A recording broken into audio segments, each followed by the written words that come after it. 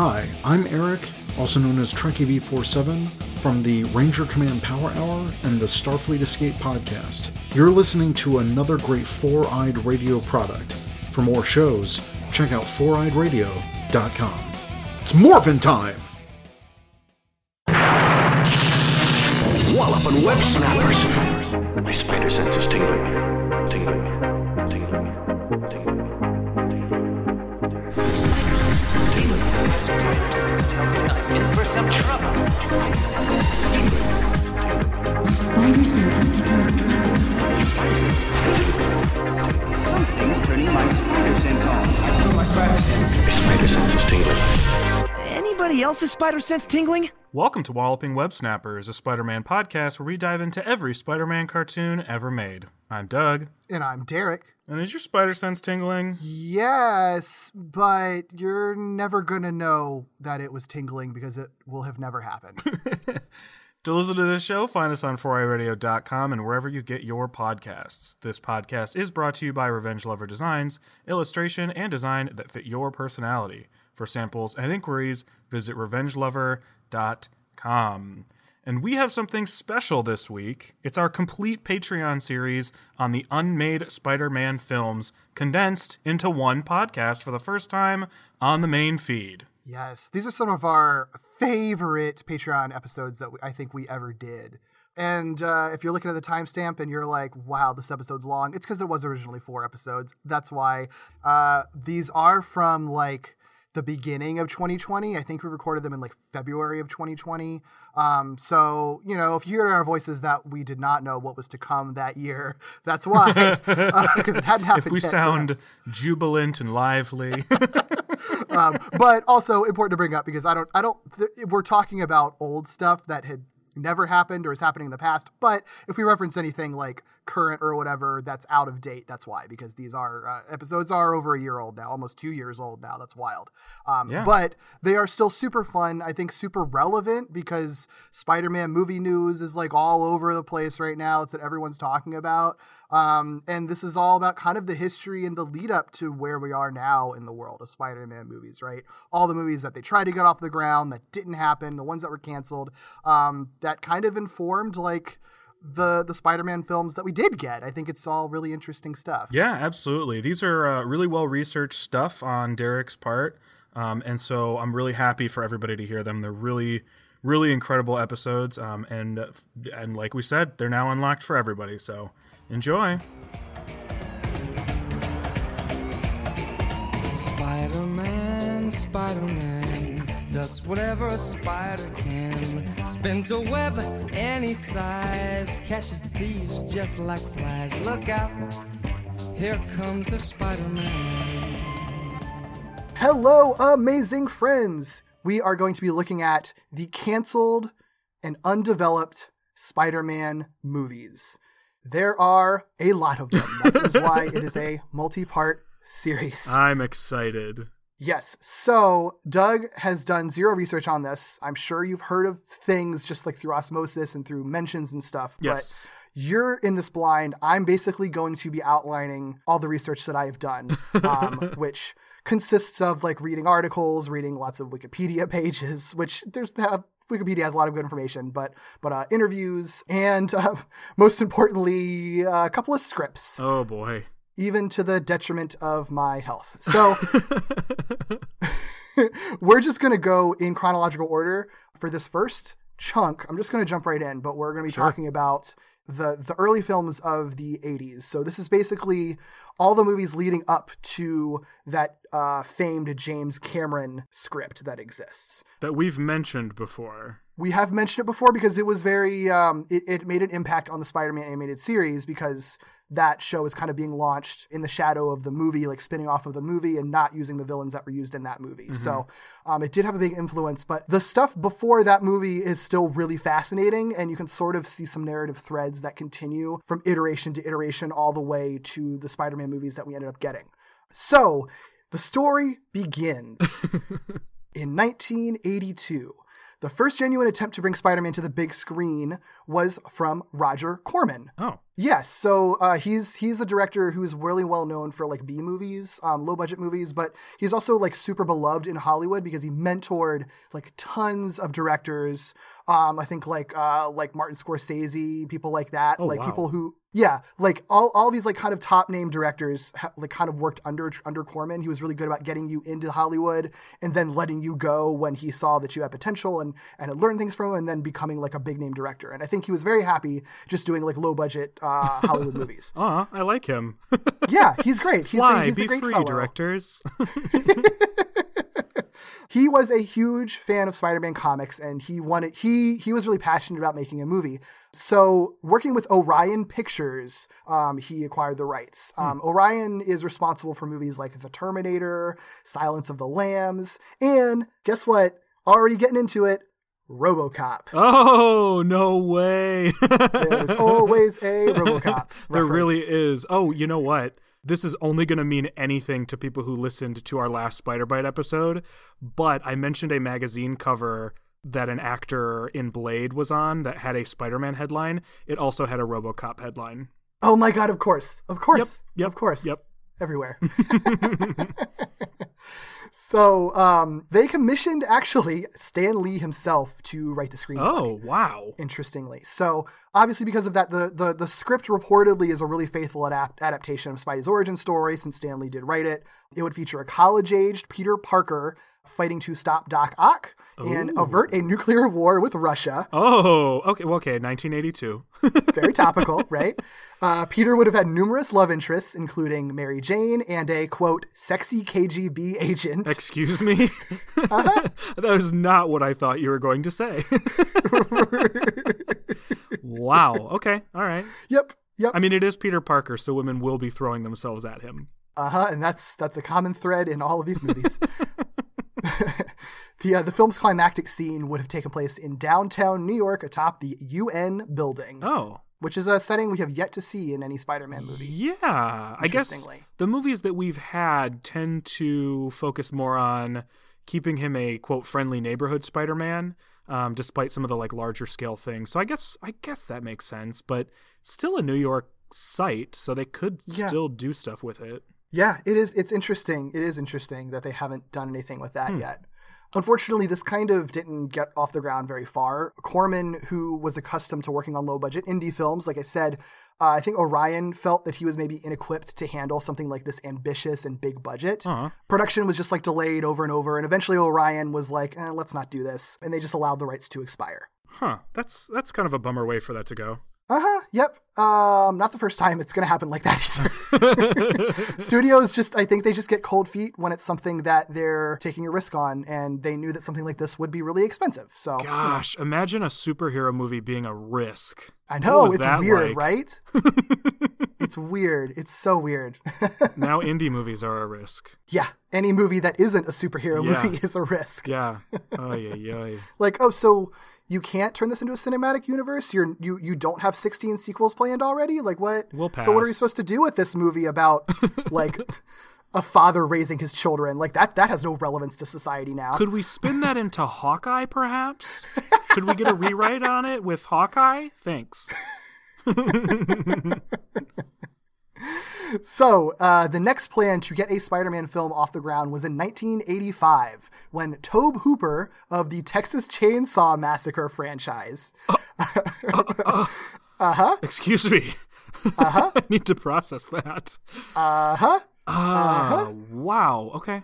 Horror directors are going to come up a lot in this. I mean, Sam Raimi was a horror director. Well, so, like, yeah. I think horror directors do a good job with superhero movies. Well, and honestly. high concept stuff. Yeah, I think it makes more sense than like you think off the cuff. Yeah, I mean Doctor Strange, that's a horror guy. Aquaman is a horror guy, and like you said, Sam Raimi. So it's not that strange, I guess. But Texas Chainsaw seems a little extreme. It's different. I mean, a slasher movie is different than like a devil movie or something, you know. So he was set to direct a film for the Cannon Group. This is the one that you were referring to that you saw on the cover. Yes, I resisted all temptation to read that article. The Cannon Group is another one that's like would be really well known for like a lot of 80s movies, but not necessarily a lot of good ones. Oh no. But still well known. Like movies like Highlander, the Masters of the Universe movie, Superman 4. Okay. I get it though. Like I can see it. You see the thread there, the types of movies that they make, and the Death Wish sequels, and one of my favorite movies of all time, Mannequin. Oh. Yeah. So they make an interesting collection of movies. Sure. A Spider-Man movie with them, I'm sure, would have been bad. And we can tell this because reportedly the Cannon chiefs just did not understand the concept of Spider-Man at all. They thought, according to like some people that have worked with them, some directors that have talked about this later on, they said that they thought that Spider-Man was more like a Wolfman story. What? Where like were these people raised? I mean, like it's 1985 is not like 1967 where it's like, oh, have you heard of Spider-Man? Right. I'm flummoxed. Right. It's weird, right? What? I mean, they're probably your Hollywood executive types that were only ever just probably got in for the money and got in through connections and actually had like no creative interest in anything. So they probably never read a comic book in their life, like obviously. Feels like equivalent to being like, so what's this Superman guy all about? Or like, what's this Batman guy all about? Although I guess Batman's a bit more complex, but still like huge names. Okay. All right.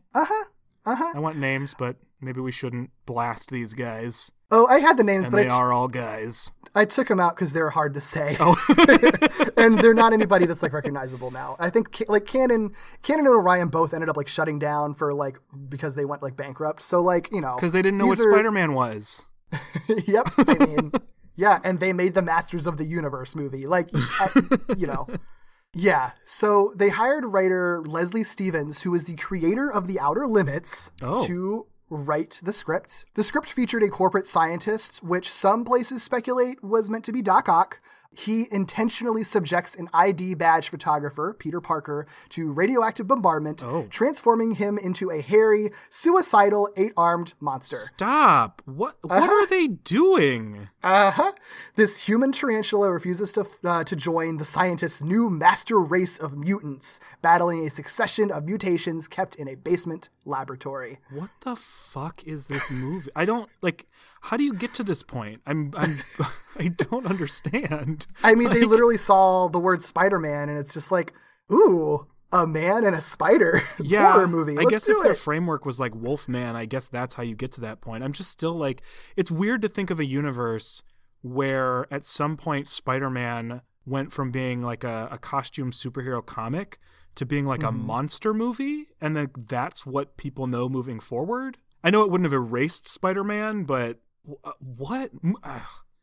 Movies reach so many more people. They spent money getting the rights to the character, and then literally would just be a name only. Like that's baffling. Like they could have just made a movie about a man who turns into a spider, and that nobody would have been mad because it's clearly not Spider-Man, I would more readily see that movie, The Man Who Became a Spider, than Spider-Man this movie.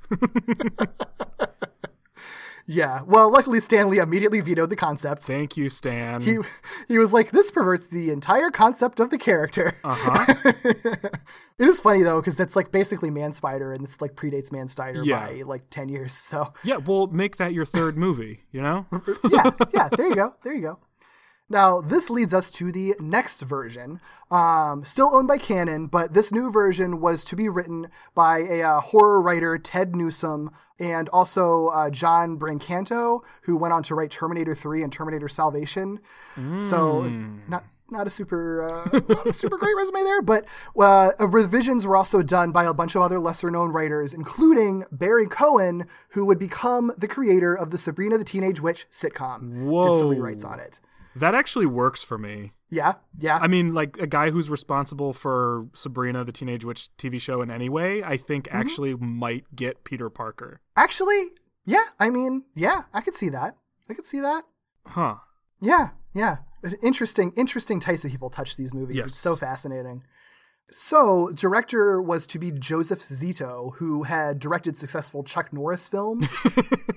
That's pretty much what he was most famous for. So, he probably would be good with some of the action and fights, I guess. Are you telling me that we're robbed of a Chuck Norris villain in the Spider-Man universe? That would have been interesting. I don't know who he would have been good to play like at that time. I mean, in 1985, is Chuck Norris playing like Rhino? Like, I don't know who else they would put him to be. Yeah. He could be just a really bizarre, I hate to even say it, Doc Ock. Give him a dumb haircut and some tentacles, and you've got a weird Chuck Norris doctor. He would have to. They would only get him on to do like fight sequences, though, and like. Oh yeah. So yeah. I don't know. That would be weird. That would be funny. We'll figure it out. Chuck, we'll get you in there. Sure. So, interesting. I'm going to go into the script for this in a little bit, but the casting, there's a lot of like casting information, or at least like intended casting information that's out there. It's all very interesting. So, Zito had expressed interest in stuntman and stunt coordinator Scott Leva to play Peter Parker. To this day, his only acting credit is one episode of Star Trek Deep Space Nine. He never really did much acting, but he is very well known for being like a really prolific stunt double and stunt coordinator on X-Men, the animated, or not animated series, obviously. X-Men, the movie.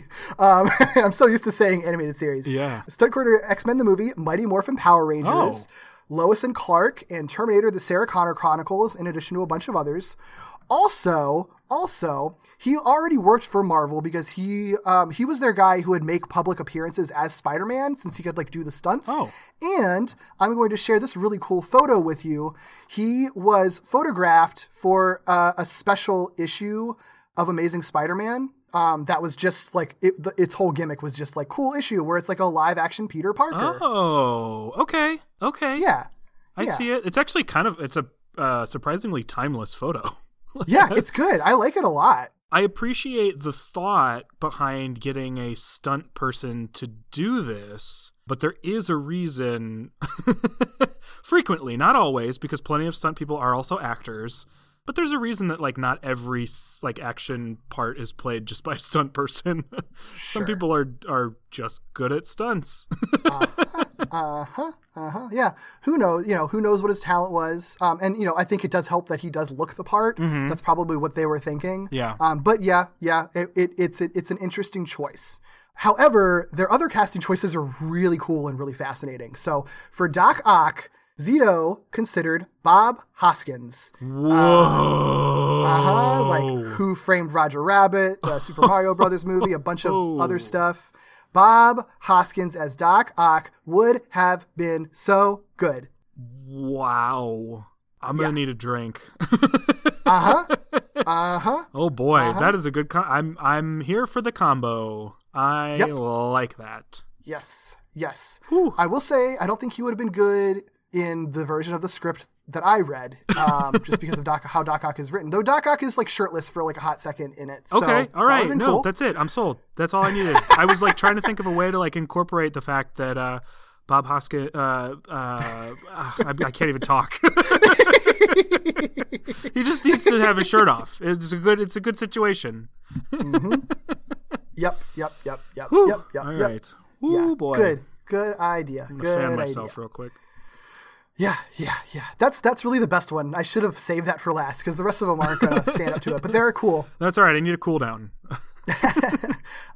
Stan Lee really wanted to play J. Jonah Jameson in the movie. Oh, okay. Actually, that would work as long as he can, yell and be grumpy. Right, exactly. And he would have been right at the perfect age for that at this point too. Yeah. They wanted classic Hollywood leading ladies Katharine Hepburn or Lauren Bacall to play Aunt May, which would have been really cool. I actually like that idea a lot. And two like unnamed roles, though I have a theory for who one of them is. Peter Cushing, as in Grand Moff Tarkin, was going to play a sympathetic scientist. And Adolf Caesar, who is famous for, I think he's done a lot of stage, but he's most famous for the Color Purple movie, as a police detective. So they were really trying to get like solid, like important Hollywood actors, essentially, like well-known, top-tier talent for it. Like they were not trying to do a B movie for this, which I appreciate. I think it's a great, or at least like Zito wasn't. I think we'll get into it, but I think there was definitely some I think there is definitely like some tension between like what Zito wanted to do as a director and what canon wanted the movie to be. Sure. Which, is what leads to the movie's downfall. And I think part of that is the script, which, okay, we're going to flash forward a little bit. This script that I'm going to break down, the version of it that exists now is one that went through a bunch of rewrites and actually is credited, the current one that you can find online, James Cameron does have a credit on there as a rewrite. Oh. All of the plot elements like match all the reports for what the canon movie was. And based on what I've read, like they were, James Cameron was originally using the canon script. My theory though is I don't actually think he did that many rewrites on it. I think he was just using that to kind of quickly get the movie in development, like get it off the ground with a script that already existed. And then he'd like make his own scriptment, because I also read the scriptment that he wrote, and it's just such a different voice from what the script is, and so vastly different, and especially based on everything else that I know of James Cameron and have read it from him and about him, this script, like, I see none of him in it. So if he made... So I can't fully say that he's like not to blame / responsible for anything in the script. He might have written some of the weird stuff. He might have named a character Wiener. I don't know, but I kind of don't think that he actually had that much of a hand in this one. Okay. That's not to absolve him of any blame. And also, like, the script he did write has problems, but this one is very different. So I'm going to break this down in this section, even though it's technically from the James Cameron era, because I think that this is pretty much what the canon movie would have been. Okay. And like I said, I read this whole script. It was exhausting. I had to skim through a little bit of it. So this draft basically follows a college-aged Peter attending school with Liz Allen, Flash Thompson, Harry Osborn, and a punk girl described as ripe and hot named Kim. Oh. Uh-huh. Yep. Weird, right? Who's Kim? I have no idea. She plays like no role in this other than to be sexy. Oh, cool. All right. At one point, she like puts a salamander around her neck, but I think maybe it was supposed to be like a fake like fashion salamander. I don't fucking know. The script is really confusing too, and I kind of just had to just stop trying to think through it. So Peter already works at the Daily Bugle in this, like as of the start of the movie. Aunt May and Uncle Ben are characters, but they're not like the doting and old versions of them. They're still like, they're not hip or anything, but they're in their 60s. They're kind of more typical aunt and uncles rather than like grandma and grandpa. Like they're kind of bossy and sarcastic. Ben at one point like offers Peter a beer while he's like on the recliner watching baseball. Yeah. So like they're not your typical Aunt May and Uncle Ben. Also, I'm skipping ahead a little bit, but May like really wants to get Peter laid in this script. Oh. Like she's always talking to him about girls. She talks to like his love interest and tries to talk her into getting with him. And there's a point when right after Peter gets bit by the spider, he calls Aunt May because he's kind of freaking out. And she like, there's this whole like stupid misunderstanding over the phone where he's like, something happened to me. And Aunt May's like, does this have to do with that girl we talked about over dinner? And Peter's like, no. I was bitten by a bug. And she's like, oh, you mean the love bug. Oh no. And then she's like, no, I got bit by a spider. And she's like, she bit you? And then the best part, Peter says, no, I was in my bathroom, Anne. And then Aunt May says, oh, you did it in your bathroom? Peter, this is craziness. Why don't you just use your bed? Oh my God. What is this Aunt May? I can't even think of an Aunt May that we've discussed that comes close to this. I know. It's weird. She's like the Marissa Tomei Aunt May if she was like really oblivious and like really horny. Like it's yeah. I mean Marissa Tomei's Aunt May is also horny, but like not on Peter's behalf. But Marissa Tomei's Aunt May is sort of like the I know I'm an uncool aunt, and that's what makes me cool. Like it and that's why true. I think she could get away with saying similar things because she's like making fun of the situation. Yeah. This does not sound like an Aunt May that's making fun of the situation. No, they still try to play her as like legitimately oblivious is what's weird. So Oy. Yeah. This is like Golden Girls Aunt May. Actually, maybe that's what they were going for. Now that you put it that way, I'm actually a little more into it. Oh man. Like bland Blanche is Peter's aunt. Yeah. Ah, okay. All right. I'm in. You've sold me on this movie. Okay. Never mind. Well, I have many, many, many more things to sell you on. Oh God. For example, Peter's teacher is Dr. Otto Octavius. Of course. And he is wacky as fuck.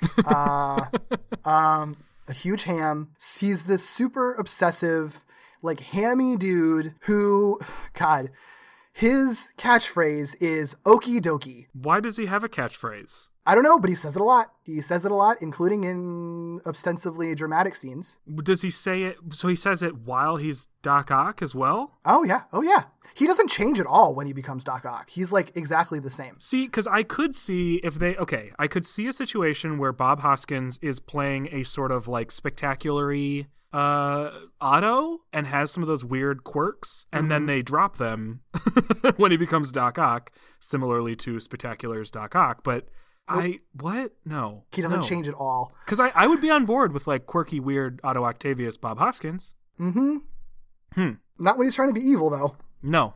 Then it's weird. Now, then I will he needs to be aggressive and sexy. Yes. Well, actually, no. I'll save that for later. So, yeah. So, he says okie dokie a lot. He's kind of an asshole right from the start. He has a buff, dumb, hulking assistant named Wiener. Maybe it's supposed to be pronounced like Weiner or Viner, but it's literally the word Wiener, so I'm going to call him Wiener. Yeah, I bet it's supposed to be Wiener. I bet it is. Probably so. Yeah, and Ock insults Wiener all the time.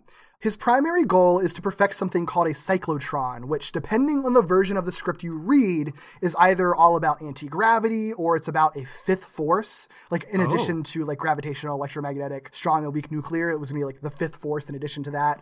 In the version that I read, it's something called an anti-force, which, like, vaguely is said to open a portal to another dimension and causes weird stuff to happen in reality, but it's like none of it, like not like literally like I'm stepping into a parallel universe. It's more just like the vague outer dimension that like sheds reality or whatever. There's a ton of like technobabble, and he explains a lot of this like in the classroom to his students. And they're like, that sounds like it's going to destroy the world. And he's like, yep, and it's science, and nobody like questions it. So do you get the impression that this is supposed to be a character that we are like that's on our radar as this is the bad guy type of thing, and we're not really ever supposed to be sympathetic towards him? Oh, he is not sympathetic one bit. He is never sympathetic. And honestly, the tone of this movie is hard to pin down. Like, it's hard to get tones of movies from scripts in general, but like for this one, it really is like weirdly playful in a way, like that I didn't expect, like, which, you know, it's fine, I guess, but like it's like to a point where like nothing makes any sense. Like, I don't really get, I guess it's supposed to just be like fun and not taken too seriously, and a lot of weird stuff happens, but like I don't know, it also just doesn't really like line up with anything. Like it doesn't I don't know, it doesn't work when you're reading it, because then when any serious emotional moments happen, they don't play. But you know, that could be different when you see it visualized on screen. So who knows what they would have been going for. So he also, like, he uses his, like, tentacles in science experiments, just like classic Doc Ock. However, throughout all of this, he insists on calling them Waldos, which is apparently, like, a common nickname for, like, remote manipulator devices. Like, those robot arms you see in factories are nicknamed Waldos based on some short story forever ago. I didn't know that. I didn't either, but it is silly when Doc Ock is saying okie dokie and is like, my Waldos, call them Waldos. Like, yeah. Oh, he's, like, insisting other people call them Waldos? Yep, he is. How annoying. Yep, he's just kind of an annoying character. Oh, that's so upsetting. Don't do that to Bob. It's a bummer. I know, right? But I feel like Bob wouldn't have done this movie, honestly. No, I know. Well, I'll just imagine a universe where this isn't the Bob Hoskins Doc Ock, but there is a universe with a Bob Hoskins Doc Ock. That's the universe I'll live in. I will say, if you want to imagine somebody in this role, when this was passed down to Cameron with the script, they wanted to get Arnold Schwarzenegger to play Doc Ock. Stop. It would have been terrible, but for this version of Doc Ock, if he like did I know he wasn't there yet in his career, but if he had done like the kind of Mr. Freeze hamminess, I could 100% see what they're doing, like see him written in this way. So strange. Yeah. Not good, but you know, they were doing something, I guess. Somebody would have fit the role, I suppose. Yeah. Now, what is interesting is that this is very much a Doc Ock movie, even though he doesn't really go through an arc. He's in a ton of it. In fact, he's the first character you meet right at the opening of the movie is literally just about him, beginning his science experiment. Like, that's what happens directly after the credits. The biggest relationship that he has isn't even between him and Peter. It's like this antagonistic relationship he has with this guy named Roz, who's a fellow scientist who is also his mentor, and he's like the science chair of the college, who like is trying to keep Otto from getting fired for his crazy science experiments on the campus, but also like recognizes that he's crazy. And like actually this guy Roz ends up having more of an arc than any other character in the movie. He's the character I think was supposed to be played by Peter Cushing because he's a sympathetic scientist. It's an odd choice because really Peter doesn't get that much of an arc in this movie, to be honest. It's very strange. Now, do we think it's Roz or Raish? Oh, God, not that again. That is really weird, though. Uh-huh. That's really strange that sort of like the main story isn't even the hero of the story. Yeah. And that they would add like a whole separate sympathetic character to be the one clashing with the antagonist. Right. It's so strange. And he's not in a ton of the Peter Cushing character. I assume the Peter Cushing character. He's not in a ton of the movie, but all of his scenes are like really vital. Like he shows up repeatedly. He gets the big emotional moment in the climax. Like it's really strange. And it's like all the stuff that should have been part of Peter Parker's character gets stripped away for this character. And I don't understand what the thought process is with that. Yeah, this is not maximizing the Peter Otto Octavius relationship that other media has now nailed. Especially because they have him as Peter's teacher. Like they could have easily had a mentor relationship and they didn't. It's very strange. Thanks, I hate it now. You should. You didn't have to read it. So I know nobody forced you to do this. I played myself when I chose to do this. I'm so glad you did though.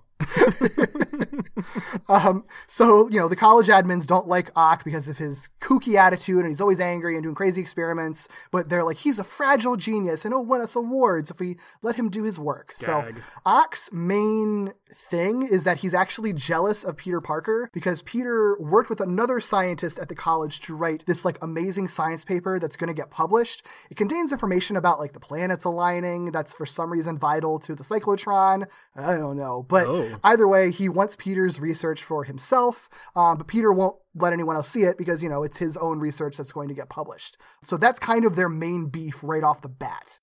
That's Yeah. okay. I mean, I guess it's not like if he's already sort of full Doc Ock, and he almost is. Yeah. That's not that strange, I suppose. It is strange, but I get it. Yeah. It's very vital to the story, as we'll see shortly. Ock does try to get his cyclotron working even without Peter's research, and that's when a spider happens to get caught into like his anti-force array or whatever it is. I forgot that we aren't even at the Spider-Man part. Oh no! Oh, Uncle Ben doesn't die for a very long time. Oh my gosh! This movie is paced. I don't know where Act 1, 2, and 3 is in this movie whatsoever. Oh no! This is like so many people's nightmare. No one wants to see Ben die over and over, but the fact that like the origin story is this long. Yikes! So the spider gets imbued with like super dimensional gravitational energy or whatever it is. Oh God! Here's the kicker why I say this is more of an Ock movie. It lands on Doc Ock first and bites him first. Excuse me? He gets bitten by the spider. That's not all. Then his experiment explodes right after he's bitten by the spider and presumably like mutating. He yells, "Okie dokie," as it explodes. That doesn't even make sense. Nope. Oh, that's not even the worst of the Okie Dokies. Why did they decide that was a crucial part of this character's whole characterization? I don't know. It's not even funny. Yep. Nope.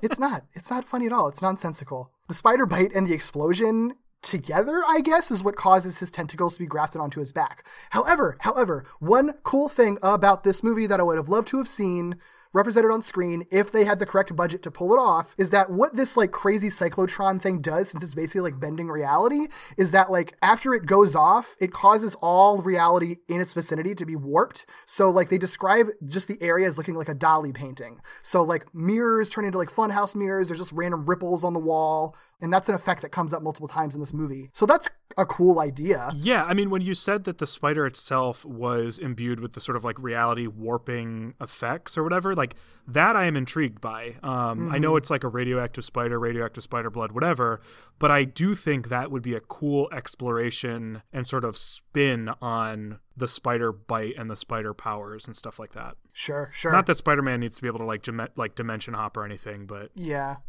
interesting way to get to that point. It is. I mean, there's so much. There definitely like somebody got really excited about reading about gravity at one point, and you're just like throwing in all these science words that make no like. There's no genetic engineering stuff in this. It's all electromagnetism and gravitational forces and stuff, and toxic waste and stuff like that. Of course, there's toxic waste.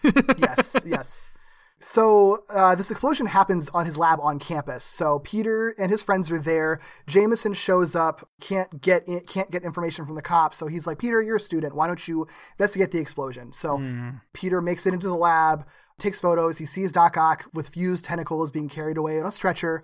Finally, the spider bites him. In his case, like he's woozy for a second and then he immediately has all of his powers. Like he like walks out and then he just like jumps and he's like, wow, I can climb buildings now. Like there's no real dramatic effect for it. It just happens. That's a really complicated way to get Peter Parker, who is already a student of Dr. Octopus, into the room in which he gets bit by the spider that Dr. Octopus just accidentally created.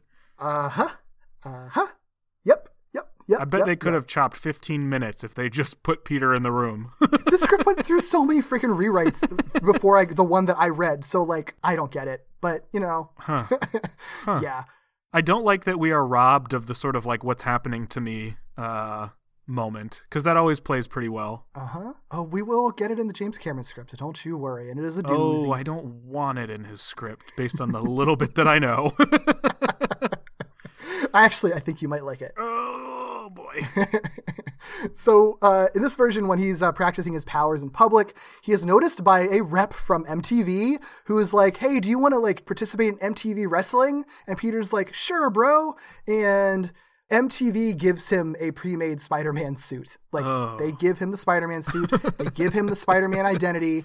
This rep knows all about his identity now. I guess they don't touch on that later, but you know, they invent Spider-Man. Wow. Yep. In the meantime, we get lots of scenes of Ock like, I'm going to conduct my experiment, even though I'm turned into a monster. It doesn't matter. I'm going to conduct my experiment. So he leaves the hospital. And this is actually really similar to Spider-Man 2, where he's like so obsessed with rebuilding his experiment that he starts like stealing money to like get parts to rebuild a cyclotron. He also calls his Waldos and equipment my babies repeatedly. Okay. At another point, Flash dresses as Spider-Man at a Halloween party. So cool reference. What? Okay. He just does. Like, he just dresses as Spider-Man because, flash forward, Spider-Man's popular because of MTV now, and everybody loves MTV. Wait. So Spider-Man's popular because he is an MTV wrestler? Yeah. Oh, boy. Yeah. He hasn't really done much crime fighting yet at all. If at all.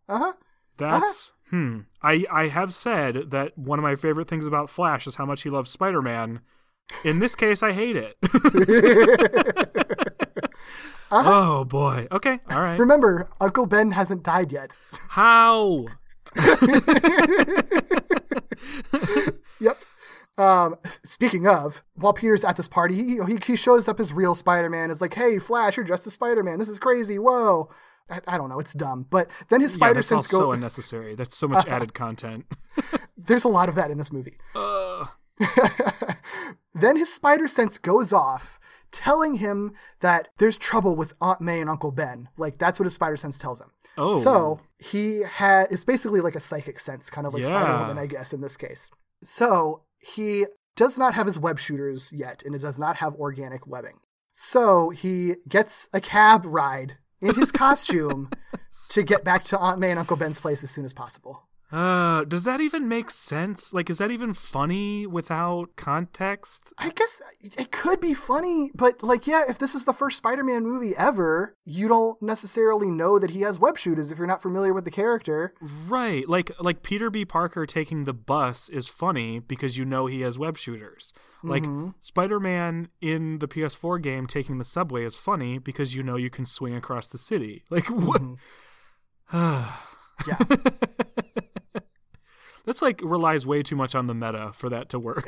It does. I mean, I guess if this is really supposed to be kind of a silly action comedy where it's just a bunch of like antics and shenanigans happens and it's just like a lot of silly stuff going on. Yeah. I guess I see it. I guess that's really the vibe that they're going for because it doesn't make sense otherwise. Yeah, I guess I have to change my scope a little bit. Yeah, it was hard for me reading through it, especially because I should have read this one first. I read this after reading the Cameron script, which is a lot darker, and like this, and so it's really hard to like tune to what this movie is supposed to be trying to do. Because I think it's just it's a comedy script. I think that's the only way you can read it, honestly. Weird. It's very weird. But the reason that his spider sense is going off is because someone has broken into May and Ben's house. This person is Wiener, looking for Peter's data, seeing if Peter happened to store it at that house. Ben thinks that doesn't know who it is, so he just gets a rifle to fend off whoever the burglar is. The two wrestle in the dark, and Ben is accidentally shot while they are wrestling. So Ben is accidentally killed by a man named Wiener. Who is like a teaching assistant. Who's a teaching assistant to for Dr. Peter. Yeah. So. Huh. Yep. Yeah. So the rest is pretty much normal. Peter chases him down, just like he does in any other version, except he doesn't really have like guilt over it. Like in the same. It's not like a villain that he let go. Like you could argue that he would be guilty because Uncle Ben got killed because they're searching for his research, but like it's not reflected in the script at all. Peter doesn't really ruminate on it. Honestly, like Uncle Ben's death has really zero impact on this movie at all. It's just like put in there because that's a thing that happens in Spider-Man's origin story. Like it doesn't actually propel anything. There's like, it's so clear to me that there were just like vast misunderstandings of the significant points of Peter Parker's story. Like they see what the significant events are, but they don't understand the significance of those events. Oh boy. Exactly. All right. So we're getting there. So, well, we're 2.5 hours into this movie. I know, right? I know. So after that, at some point, Ock attacks Liz, trying to see if she knows where Peter's data is.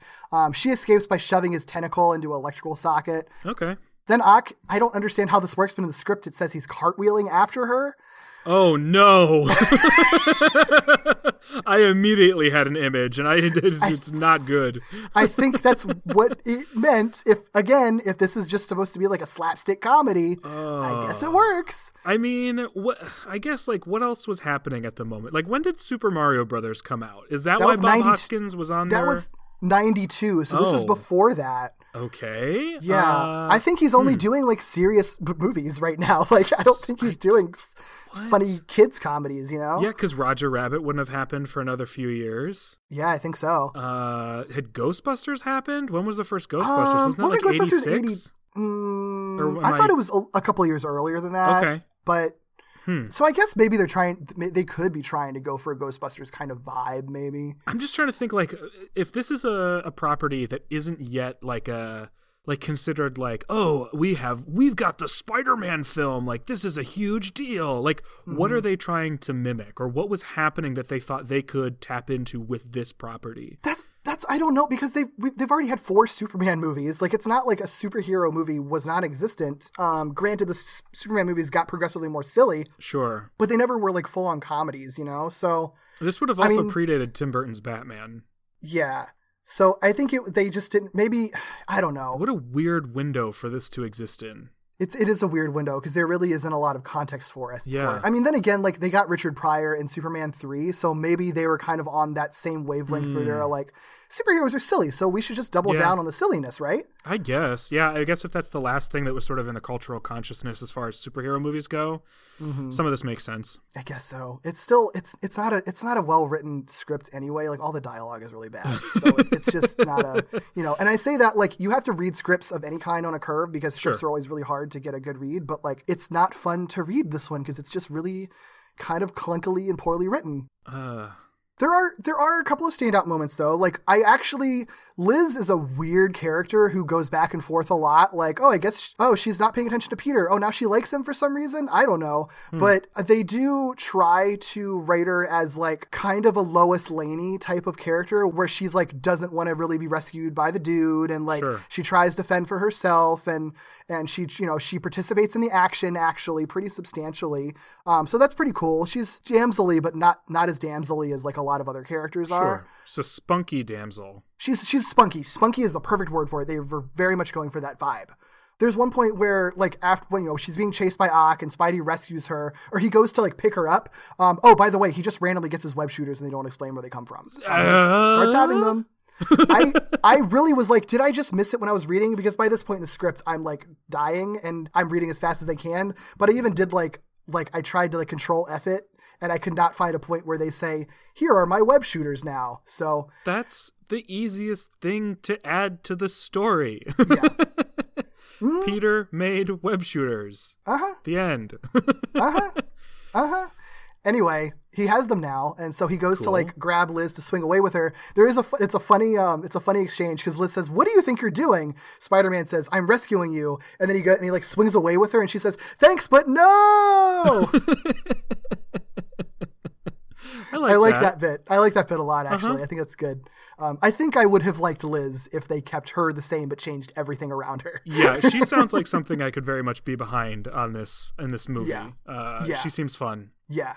So Aunt May and Liz, like I said, they kind of have a moment where they're talking about Peter liking her, but he doesn't notice her. And Aunt May is like, Peter is hiding, but he just wants to be found. And they try to be very profound, and it's really bad. And it ends on this like really dramatic, like Liz is leaving Aunt May, and Aunt May is like, wait, Liz, remember. And Liz like turns around, and Aunt May says, finders keepers, losers weepers. And the scene ends. Ew. Especially because they like, it's ew the whole way through. But the fact that they left the losers weepers on there as if you didn't get it with the first part. I know. Like, I know. We're almost there. Okay. This is wonderful. I'm so glad that the script exists to be found. I know. I think we need these types of things to really appreciate what we have. I know. Yep. And to understand, like, it's a miracle that any movie gets made and is any good. They're so always just teetering on the edge of disaster at every stage. Oh, that's so true. Oy. So, fuck all that. Ock eventually activates his cyclotron again. It fucks with New York. It's a really psychedelic sequence where a subway train like teleports through a rippling wall in somebody's apartment. Yes, sounds really cool. Spidey goes after him. And then Ock escapes by jumping into a Corvette and driving away. So Spidey sees Flash and Liz in a car, jumps into their car, and there's a car chase.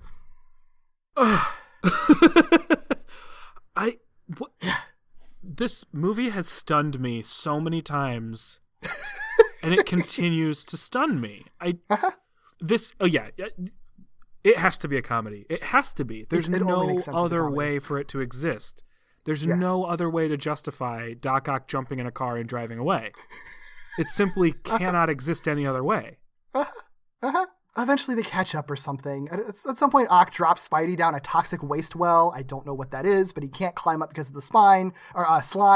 He's out of web fluid. But then that's when that Roz guy, Peter Cushing's character, comes in and he's like tries to save. Flash and Liz are also there. Of course. He tries to appeal to Otto because he knows him because he was his mentor, and he's like. He tricks him to be like, Otto, you should go and finish your experiment and use Flash and Liz as your assistants. So like basically offers them up, which sucks. So Otto takes them away, and Roz is able to rescue Spider-Man. And they eventually catch up to Otto where Flash and Liz are there being forced to help him with his experiment. Otto tries to tempt Roz into like joining him and being like, you're a great scientist too. You appreciate science. Science is so important. And Roz is like, I understand. And, I taught you. I know how smart you are. I know you're a genius. And they have like this moment. And then he dramatically decides that like, no, but this is too much. This is not how I want This is not how I treat science. This is not how I want it to go. So he chops off one of Ock's Waldos with a fire axe. Oh, and a saves fire Spider axe? Oh, with like a fire axe. like a firefighter's axe. Firefight, not an axe covered in fire. A firefighter's axe. Man, I was like, all right, we are peak right now. Yeah, he chops off one of the Waldos to save Spidey during a fight, and then like this is the cyclotron activates, and like he falls into like a portal or through rubble or whatever and dies, sacrificing himself. Falls into the Phantom Zone. Yeah, I guess. Yeah, so this dude Roz like had the only arc in the movie. So basically. It's so weird to me that Roz is the actual hero of this movie, and Spider-Man seems to be able to accomplish nothing other than be on MTV. Pretty much. Also, Harry is kind of in the movie. He disappears for a long time. He just pops up periodically whenever action's going on, and Peter finds a payphone and calls him because Harry is just a vague science geek and kind of a wiener, just like in the 90s show, except a science geek. Well, there's already a wiener. There's no place for Harry. I know. Yeah, so sometimes he'll call Harry and be like, Harry, do some science things. And Harry does some science things. And it's like, oh, no, the detonator is going to go off in 10 minutes. Wait. But he doesn't. So not only does Peter not have his origin story, any sort of semblance of like explanation for where his web shooters come from, a victory over Doc Ock, he also doesn't even get to be the scientist. Like Harry does his science for him. Like he is a scientist and he'll say sciencey things to Harry. So it's not like he's like dumb or anything, but like he needs an assistant to do it on the computer basic's like he needs a lot of help from Harry's people. A hacker. Not really. I mean, he's still, I guess they were trying to go in that direction because he's just on the computer all the time. Huh. I don't know. It's weird. Harry's Who kind is of a Peter nothing. Parker in this movie? Good question. Who is really most characters in this movie, honestly? True. Flash gets away somehow. I don't even remember how that happens, but it ends up with Liz and Spidey in the building where like the dimensional hole is opened by the cyclotron, sucking a bunch of stuff in. It's basically like this giant like reality bending whirlwind, I guess. It causes the building to start floating in the air and just perpetually go higher and higher. And Ock, instead of like having a huge fight sequence with him, Ock is just like so happy that his experiment worked that he just walks into the light, is what they call it. I guess just going into this dimensional warp or whatever. His last lines of the movie are, "Okie dokie." Stop. It's Now, so bad. Now that's what I call an experiment. No, they made it worse. How did they make it worse? You know what this movie smacks of? It's like a bunch of people in a room trying to figure out how to make a movie they don't have the ability to make yet. Because like there's so many things that I feel like they're writing around. Like the car chase should be Doc Ock running away with his tentacles and Spider-Man swinging after him. The end of the movie should be a big fight sequence between those two, where Spider-Man drop kicks Doc Ock into that, or some sort of horrible accident happens where he ends up falling into that or getting sucked into it based on his own ego or something like that. Sure. But it just seems they're like, well, we're not really sure how we would do that. So like, can we do something else? Yep. Which I guess I do understand. Like Spider-Man is like a tough thing to do. I mean, it's not necessarily anymore.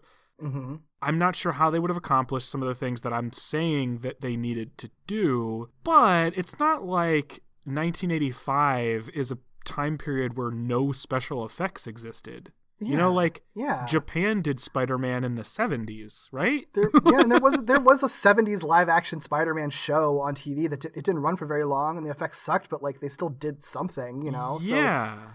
So it's weird. And I mean, it's the 80s. Like they could make they made so many cool movies in the 80s. Like they could pull it off. They were being weird. Yeah. There is one last set piece that closes the movie. It's not a fight, but it's basically they're still in this floating building that's sometimes described as falling, sometimes described as floating. I could not follow it, but it's Spidey and Liz trying to escape. They go through a bunch of doors and crazy jumps and stuff like that. I don't know why they couldn't just like jump out of the building. I guess they had to wait till it gets close enough to the ground and then floats away again. I don't know. It doesn't make sense.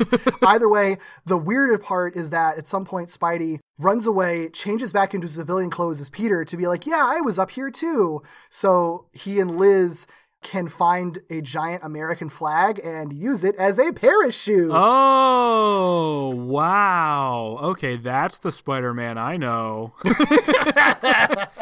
There's the Spider-Man movie moment.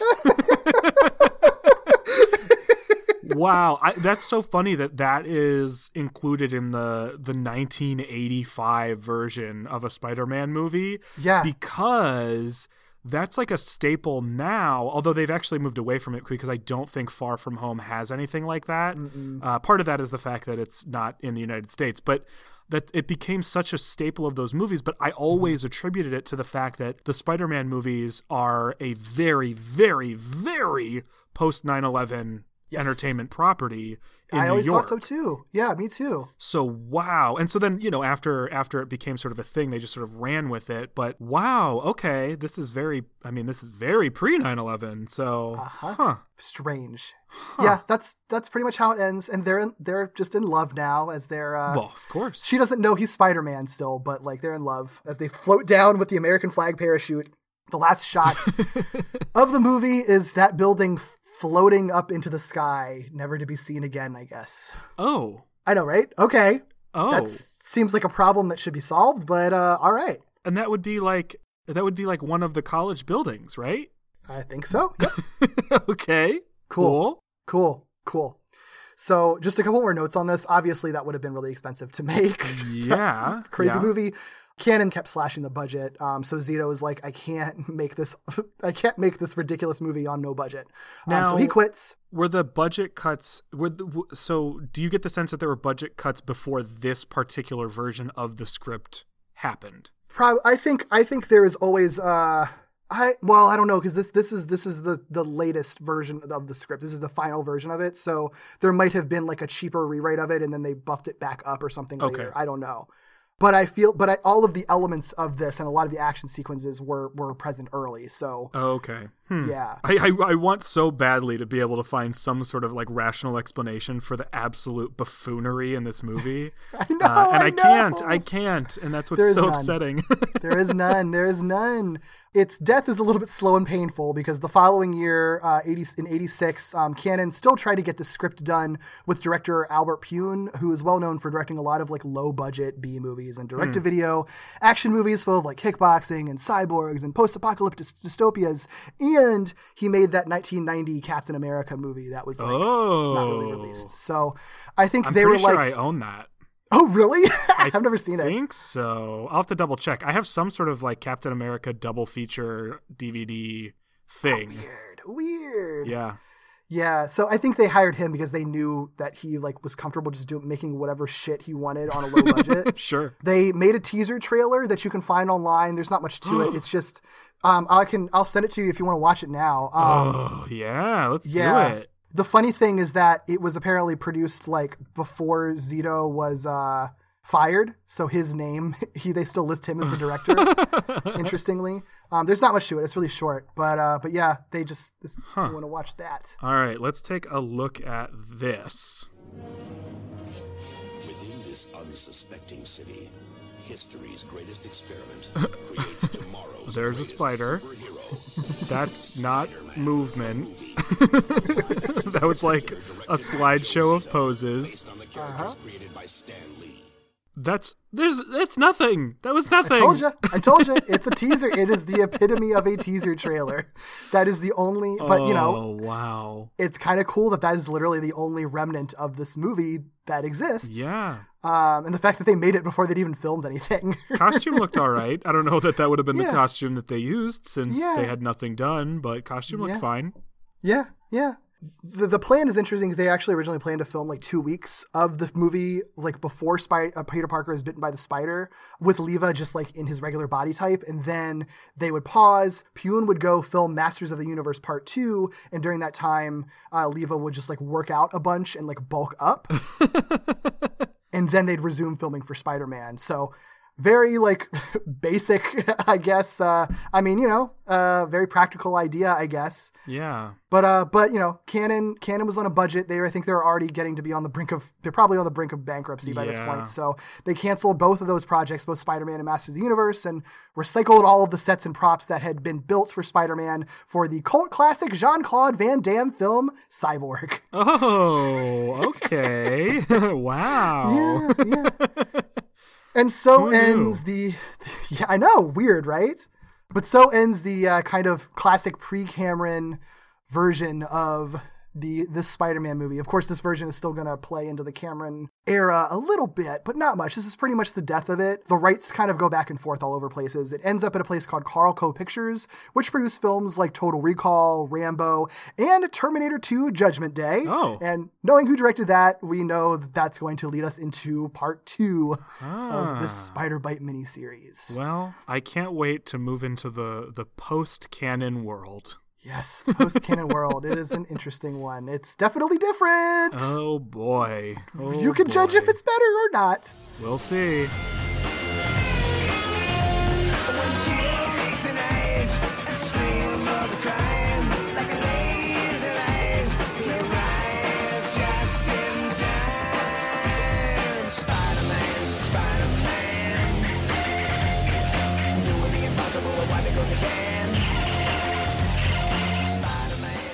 I think we're ready to dive right in because this is one of the most fascinating and also pretty notorious, maybe infamous pieces of Spider-Man movie history, because this is going to be all about the James Cameron Spider-Man movie. Oh boy. Yeah. I don't know if I'm ready, but I don't know if I ever could be. Yeah, you're not. So it all starts around 1993. James Cameron became attached to the Spider-Man project after the rights had been bought by Carlco, which had produced Terminator 2. So that was kind of his in. This, at first, he's reported to be attached to a rewritten version of Canon's big budget script, the one that we spent a lot of time talking about last time. You can find the version that is supposedly rewritten by Cameron, or at least has a writing credit on it, online to read. So they were going to purportedly be using that with Schwarzenegger attached to play Doc Ock. Hate it.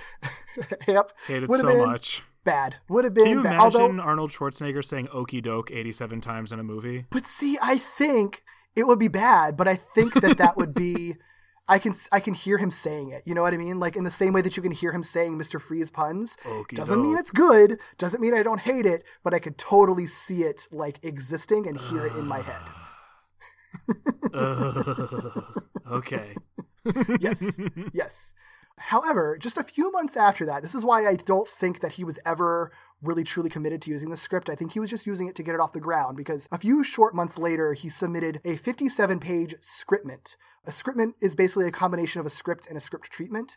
So there's basically like a combination of like different snippets of scenes. Like anytime he thinks there's dialogue that's important, the dialogue is kind of spelled out like in a regular screenplay, but a big chunk of it is just like summarizing what would be happening in scenes and just like kind of doing it a little more flowery than like a Wikipedia summary. Like it's still very writery and like almost written sometimes like how a novelist would write exposition. Mm-hmm. So it actually is a really fun read, because I think Cameron, in terms of the words he uses and keeping them interesting, I think he is a good writer in that respect. Like it is really fascinating to read.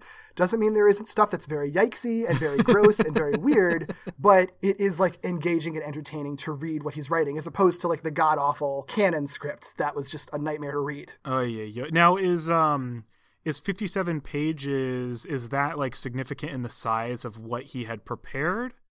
In that, like, it's much shorter than what a real script would be. Like, a real script's going to be more like 120 to 150 pages or something. Okay. So it's significant in how short that document is, because he spends so much of the time summarizing things. Gotcha. Okay. Yeah.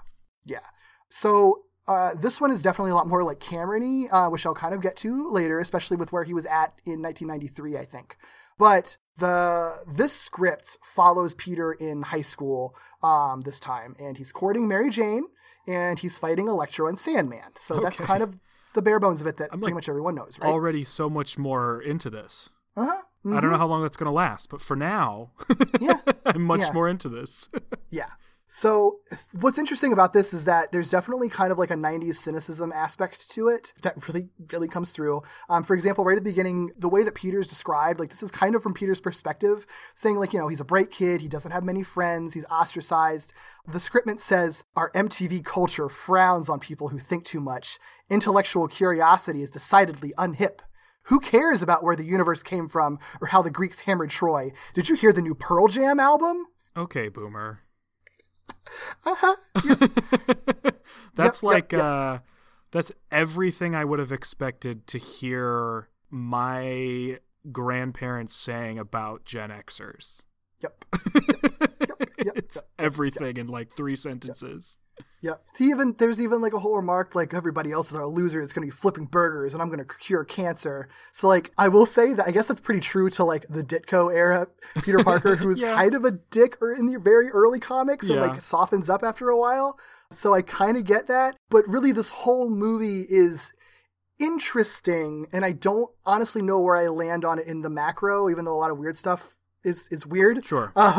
But there is an interesting aspect of it where it's trying to deal with like, what if Spider-Man existed in like a very cynical world with a very cynical Gen X reality bites kind of attitude to him. Sure. And I think it actually, and it's not just putting it on to like, just to do it, just to be hip. Like, I think it's actually really trying to grapple with what that would mean in a superhero movie, which I think is kind of fascinating. And that's what I think is kind of Cameron-y about it. But anyway, so Mary Jane is Peter's lab partner in his class. She's supposedly really rich and popular, though like in the comics, we do like over time realize that like, oh, she comes from a broken home. Her popular persona is just a mask that she's putting on. And that's how she's inevitably going to bond with Peter and Spider-Man over this. So kind of the typical stuff that we get from Mary Jane in multiple variations. Yeah. However, she is dating Flash. He is not Flash Thompson. He is Nathan Flash McCreary. Okay. Is Cool. there significance to that name? Or is that just nope. Flash isn't a name, so it's got to be his nickname? Nope. Yes. Oh, many names are changed in this that make no sense. Okay. So, all right. Cool. Yeah, not just the first.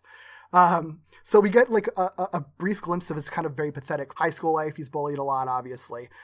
We actually, thankfully, as opposed to the last script, we get to his powers very quickly. Yay! This is interesting because it's actually interestingly similar to the Raimi version, but also not. So he is at a science seminar that he's just going to, not on a field trip, just like because he likes science or whatever. So they are experimenting on fruit flies. Oh. Yes, Swerve, right? So they are recoding the genome of the fruit fly to transfer genetic information from one species to another. So that's like, is that a real thing though? I feel like that sounds super familiar. It does. I wonder if that's based in some kind of version of reality, right? Like I feel like that's something. There's something about fruit flies and genetics I think is a real thing. Yeah, so I think there's definitely like a through line for that. Huh, okay. And actually, just almost exactly, like the Raimi movie lifted some of this stuff because you know how there's a line in the Raimi movie where Mary Jane, where they're talking and she's like, 10 genetically engineered super spiders. And Mary Jane's like, there are only 9 spiders. That almost exactly happens here, except it's Peter. They say like 10 mutagenically activated flies. And Peter says, but there are only 9 flies. So they definitely use some of the script in the Raimi movie is all I'm saying. Sure. The fly has escaped. A spider in the corner eats the fly. Oh, okay. Right. So the spider presumably has like absorbed the fly's ability to transfer genetic material. And the spider bite actually also happens a lot like in the Raimi movie where Peter's taking a picture and it lands on his hand and it bites him. So he feels nasty and sick and he goes home and goes to bed. This is cool. So he has a bunch of dreams that happen a couple of times. The dreams are described as disturbing images of webs from a POV as if crawling over them, glistening eyes in the dark, sudden predatory lunges, prey struggling hopelessly to escape, a David Lynch biohorror montage of Spider-World. Yeah. Oh, that is a way to describe it. Whoa. Yeah, I'm into that. He wakes up from this dream on a building in his underwear. And he has to sneak back home. Huh, okay. Yeah. I guess so, you know, he's probably nightmaring and sweating a whole lot and just over the clothes. Although maybe he just sleeps in his underwear. Probably. Yeah, that's probably the most simple explanation. I think that's the simpler explanation, yeah. There's also like a little bit just like in the Raimi movie where he's like, I'm not wearing my glasses. Oh, I put on my glasses. Now it's blurry, like almost exactly like in that movie. So Okay. And he has more dreams about Spider-Man-y things. It's sort of the same deal. It gets more and more, it's getting less abstract and more just him dreaming about climbing and jumping on buildings after a while. Now, he wakes up from this dream feeling really good. He's like, I have a lot of energy. Like, wow, I feel awesome. He pulls back his covers and, read this verbatim, something is causing the sheet to stick to him. No, I know this part and I know what's coming. He lifts it, revealing a sticky white mass completely covering him, gluing him to his bedding. No. It is some silky substance webbing him to the covers. He cries out in dismay, struggling to free himself from the gluey strands. Where did it come from? He notices his wrists. They are oozing a pearlescent white fluid from almost invisible slits about 1/4 of an inch long. What? He pushes onto the skin next to one of the slits, and a dark shape, the size and color of a rose thorn, emerges from beneath the skin. It shoots a jet of liquid silk into his face. I fucking hate that. It's not even like... What's being described isn't even a fraction of as bad as the way it's described.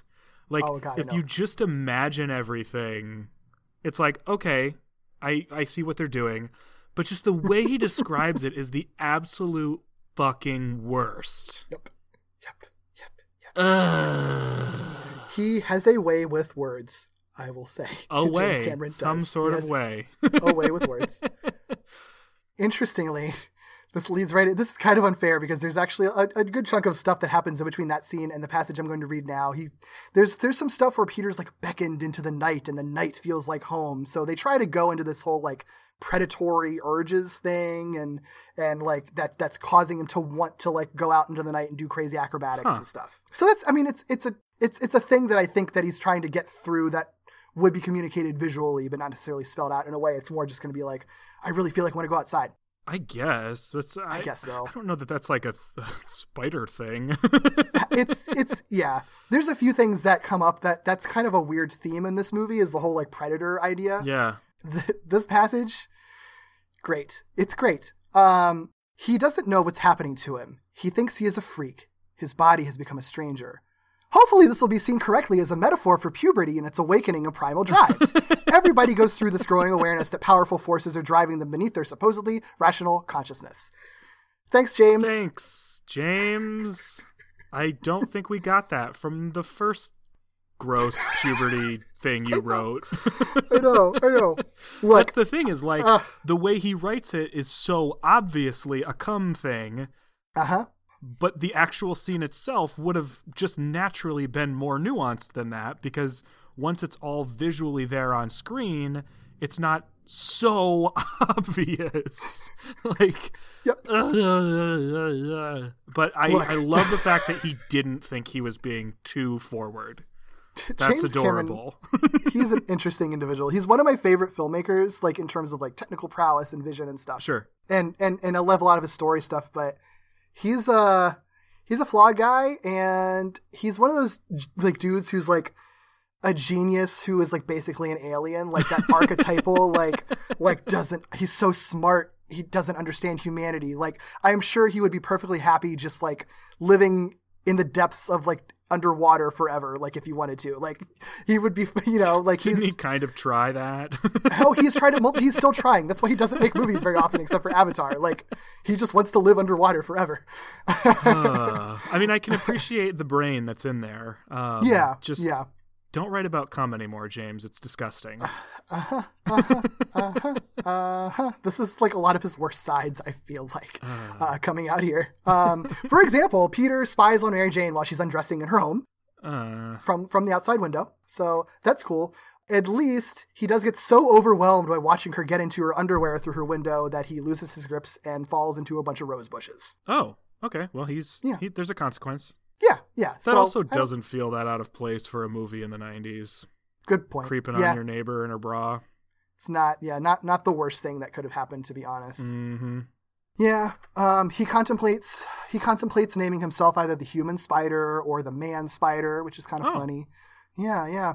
Then I actually think this is really clever. So when he makes his homemade costume, it's made out of just like kind of like in the comics, it's like a dance leotard that he like sews together and stuff. Sure. However, they kind of play like that he's really embarrassed about his like the little like webbing, the organic webbing that he has, especially since there's a little like rose thorn thing. Uh-huh. So, you see the metaphor there. But he tries to pretend that he has web shooters. So he gets like 2 old watch bands, some cigarette lighters that he like solders together to cover them up, just so like it looks like he has high-tech wrist shooters that simulate spider silk rather than produces them himself. So it's sort of like their way of writing around the change from the comics, but also kind of playing into like his characterization of being like super embarrassed about his own spider powers. So, okay, is this sort of getting to the bottom of the organic web altogether? That like, it sort of originated as this metaphor for budding sexuality and like, frankly, boners, that like, that's sort of why it was turned organic, and then they just kept that detail for the Raimi movies? I think so, yeah, because I mean, then that's just one less thing that you have to like deal with explaining or taking time to explain or worrying about a suspension of disbelief of Peter building web shooters. Like you can just be like, he just gets webbing as part of his spider powers, It is very funny, though, that they decide to give him organic web only to have him pretend he doesn't have organic web. Yeah. I get it for the metaphor, but it's just like such a funny thing. It's really funny. It's basically like a meta gag at that point, essentially. So yeah. So there's a lot of focus, kind of like I said, there's a lot of focus on Peter kind of Spidey kind of like being embarrassed and feeling isolated about his powers. And he's also like, him as Spider-Man represents a lot of aspects, like repressed aspects of Peter coming out. Like that's spelled out in the script, that he's like extra cocky and confident. And Peter actually puts on a very different, manlier voice when he's Spider-Man. Yeah. So again, puberty metaphors and stuff, growing up metaphors, trying to be a man. It's all there. It's very transparent. I just thought of the Tom Holland approaching Aaron Davis conversation.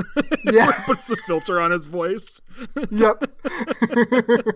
I need information.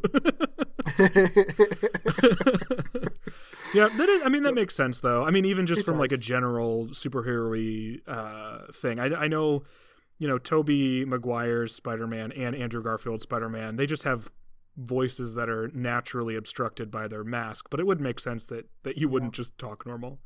And when you're making this metaphor, it makes even more sense. Yep. And in the 60s cartoon, like Paul Soles intentionally had like a slightly deeper voice when he was Spider-Man versus Peter too. Sure. So like there's precedent for it. Yeah. Well, it's a confidence thing, right? Like, yeah. Makes sense. Yeah, totally makes sense. So he tries to make money by doing like street acts, like performing on the street, basically just get people just like toss loose change to him. Oh, yeah, that's what he does very first. New York. I think that's clever. It makes sense. But he gets noticed by kind of like in the original script by just like a random representative dude, media rep, and he ends up on a late night variety show. Oh. And he sort of becomes popular in that circuit, like on like late night shows. When would this have come out? This would have been around probably would have come out around like 94. Do you think that they would have had like Jay Leno be in this movie? Oh, definitely. They totally would have done that. Whoever they could get who actually worked on late night, they would have absolutely gotten them as a cameo. Yeah, 100% would have done that. So now that he's like kind of on TV and becoming sort of popular as this like kind of this mini like local celebrity figure, he's noticed by a man named Carlton Strand. He is described in the script, I think by Peter's voiceover actually, as being bigger than Trump, because we live in a hell universe where Trump is attached to literally everything in existence. So wait, in a movie where there is somebody who is a bigger New York name than Trump, they still use Trump as the point of reference for those of us who exist in the actual real world. Yep. I feel like there's a better way to do that, but all right, I get it. Sure. I get it. Sure. So Carlton Strand is the movie's main villain, and he is the movie's version of Electro. Oh, okay. Why he's named Carlton Strand, I don't know. Wait, we get a flat. He's this version's Electro. Yes. Okay. But he's also basically Norman Osborn. He's like Electro and Norman Osborn combined. Got it. Got it. Yeah. So there's actually multiple flashbacks in this movie. So we get a flashback to his origin story, where he was actually a former thief who, it's complicated, but basically he's like ends up like in the desert where there's this conceptual art piece that like attracts lightning, and he gets he gets electrocuted when all the lightning strikes it and focuses in on him and his body, and he gets lightning powers from it. Like there's not much more to it. But, he's a former thief who is now richer than Trump.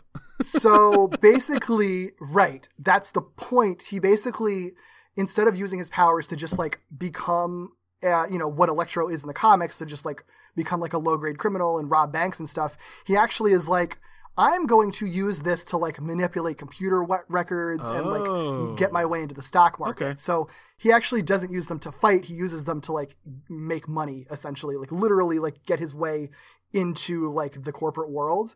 He essentially like is spelled out to pretty much be like a parody of corporate capitalists at the time. That's an interesting take. Like I don't hate that. I don't either. I think that's a cool idea, actually.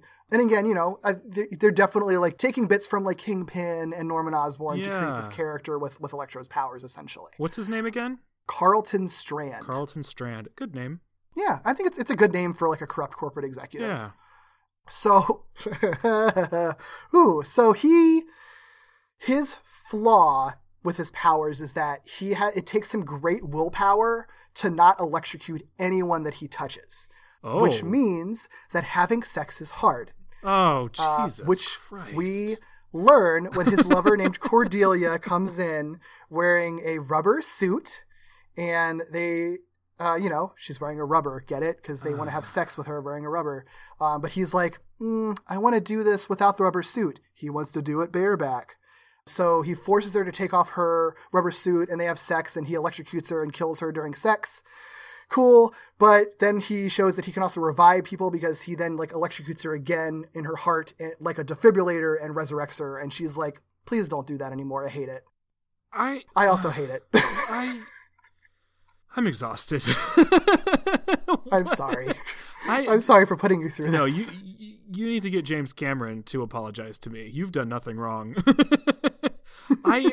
Okay, so she's in a rubber suit. Mm-hmm. They start to have sex, and she just doesn't want to do it in the rubber suit. Okay, I'm not going to get into the details of the logistics of how a rubber suit like that would work. Yeah, I mean, I don't understand either. But what the fuck, James Cameron, to think of a rubber suit that would work under those circumstances. Yep. There's a lot that goes into that. Uh-huh. Wow. I wonder if that scene even would have made it into the final movie. God, I don't know.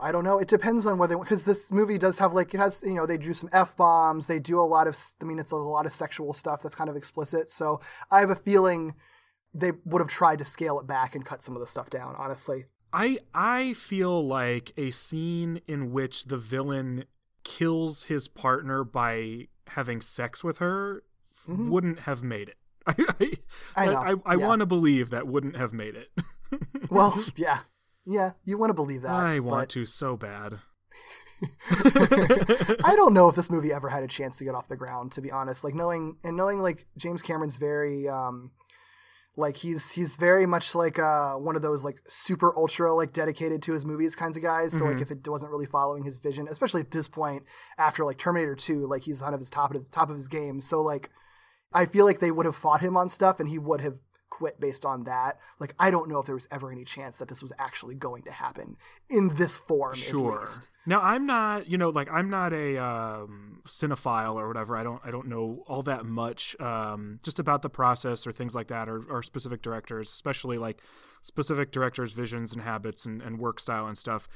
Is James this is like very much sex. Oh God, yeah. James Cameron like a guy who just like he has a theme and he has that theme and that theme is everywhere in the thing he's making?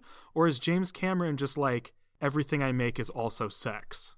No. He's not. No, yeah. The sex thing isn't really that common in a lot of the stuff. I didn't think so. No, I think the first thing you said, I think if he has an idea, he builds a story out of that idea. And I think that's what's happening here, which is why like movies that he has a really good concept and theme for, they're really good. Like Terminator 2 is like a very heavily thematic movie, and like the philosophy of it is really fascinating, even in the midst of just like, really good action sequences and stuff. So I think he is actually really good at that. And I think that's the appeal for a lot of his movies, even when they're like something like Titanic, that's also like kind of generally really over the top in terms of its characterization, but there's like a really solid beating heart to it, and like really solid thematic things that are going on that I think still make it really interesting and engaging. So yeah, I think that's all that's happening here, is that he had this idea. He's never done a movie that deals this heavily with like sexual maturation or like teenage stuff. Coming of age stuff. Like none of his movies up to this point that I can think of were really that centered on like a teenager becoming an adult. Sure. So he just went very hard on that idea. He sure did. Yeah, no pun intended. Okay, that makes sense. Because I was going to say, like, I know I've seen James Cameron things, and it would be a very weird thing for me to have seen them and only now just realize all of those movies happen to also be about sex. No, what did I miss? Okay. Yeah. No, that makes sense. Like he had an idea that this was the metaphor for this movie, and it's not gonna go light on it. Oh yeah. So Uncle Ben's death happens kind of around this point. It's very basic, like pretty much exactly, almost verbatim to what happens in the Raimi movie. Peter lets a criminal escape at one point, and then that criminal goes and shoots Uncle Ben like on the street. I think he's carjacking him too. After propositioning him for some sex. Doesn't go that far, luckily. Oh, okay. I just assumed. Yeah, and Peter chases down the criminal. The criminal calls Spidey a gay slur in tights. So yikes! Cool, James. That's fun. Yay! Sadly, that might have made it into the movie. Oh, in 1993, absolutely. Yeah, it would have. It absolutely would have. But yeah, so Spidey catches the killer, and he doesn't die or anything like in the Raimi movie. He does actually just capture him, tries to offer him to the cops, and this is the turn where the turn happens that the cops like don't take his word for it and try to arrest Spider-Man instead. So Spidey fights off the cops in self-defense, which is like caught on TV or whatever. Okay. So this becomes the impetus for J. Jonah Jameson to have a feud with him. Like they actually explain that he's like, oh, my first exposure to Spider-Man is him beating up a bunch of cops. Obviously, he's a terrible person. Yeah. And Jameson in this version isn't an editor for the Daily Bugle. He just owns a local TV station. Oh, how interesting. Yeah. I very interesting. wonder how that would have developed over time, if that would have changed the eventual relationship between Peter Parker and Jonah, or if there just never would have been one. He never gets a job with Jonah in this scriptment, so I don't know if that was ever on the table or what. Sure. Or maybe he would later on. But yeah, in this version of it, he doesn't really ever interact with Jameson at all. Huh, okay. Yeah. So another point after this, Peter's still kind of reeling from all that stuff going on, and he's deciding the great power, great responsibility thing, which I don't think is said in the scriptment, but obviously a lot of it could have still been a line in the movie because a lot of the stuff is summarized. Of course, yeah. The idea is still there. So very basic stuff. At one point, Peter sees Flash and Mary Jane get in an argument, and Flash slaps her. So, oh gosh, that was I did not see that coming. Whoa. So he gets in a Spider-Man outfit and beats the shit out of Flash and destroys his car. Okay, all right. Yep. That actually does come back into play later, but he also, at another point, rescues Mary Jane from a group of punks, just like in the Raimi film. But in this case, he yells at the punks, "If you worthless chunks of vomit show your faces around here again, I'll decorate my Christmas tree with your intestines." Ew. Got it? What the hell? Thanks, Spidey. Cool. He mad. That's a very Venom thing for him to say. Uh-huh. He a dark and twisted boy. Yeah. Oh, I don't like that. Ugh. I'm not into it either. Especially the more I think about it. Yuck. Huh.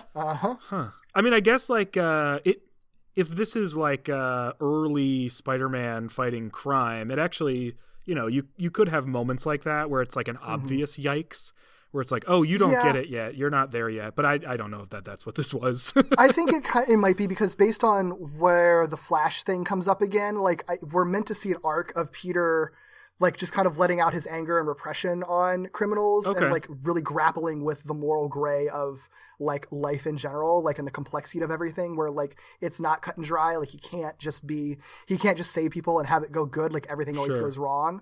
So I think that is an intentional arc, or at least that's what it seemed to me. I like the idea of it. I don't like the way that manifests in that moment. I agree. It's probably a better way to get to that. I agree. So after Peter rescues MJ, he swings her over to the top of the stainless steel globe from the 64 World's Fair. Oh. Yeah, very specific thing that, again, as far as I know, has never been in a Spider-Man movie. So they're up there and they kiss, except she doesn't roll up his mask. What? She kisses him through the fabric of his mask. That's kind of gross. That happens twice. In this movie. There's no mouth on that mask, Mary Jane. There's another point where the mask dynamics do not make any sense, and I'm like, do you know how masks work, James? I don't know if you do, buddy. I'm like trying to think through that. I guess like, No, there would have been plenty of instances probably in the comics by then, right? Oh, I can't imagine that like Raimi by was 85? the first one to roll down the mask. By 93, definitely. Yeah. I'm sure Black Cat had done it a bunch of times already. Oh, exactly. Yeah. Oh, that's so weird. Peter and MJ were married already. They probably have done it too, I'm sure. Yeah, it's happened for sure. It's you know what? Weird. It's pure though. They're still teenagers. They can't kiss without a mask on. Hold on to put a pin in that for later. So meanwhile, Strand sends his buddy Boyd, who is Sandman. Just a guy named Boyd is also Sandman. We learned he's Sandman when he just beats up Spidey in an alleyway at some point with his sand powers, just to show him that other people with powers exist. Do you think that James Cameron just doesn't like the comic booky names? I'm sure. Probably not, yeah. Like they're hokey probably or not. whatever? Yeah, it might be what it is, because Mary Jane Watson is like a normalish name, and Peter Parker is too iconic to change. Right, yeah. Everybody else, literally everybody else, other than Jameson, he changes the name of. That's got to be it. Yeah. But yeah, so Spidey is aware, like, oh shit, more people have powers in the world. That's weird. And Strand himself later like meets Spider-Man and just like arranges a meeting with him basically. And he kind of, this is very much the Norman Osborn, especially in the Raimi movie thing, where he is trying to like get Spidey to work with him and join him. Mm-hmm. He's like, I want to work with people who have powers, like Sandman has powers and like you have powers. We get another flashback that Sandman was a maintenance worker present during a bilocation experiment in New York that caused him to transubstantiate with the sand beneath him.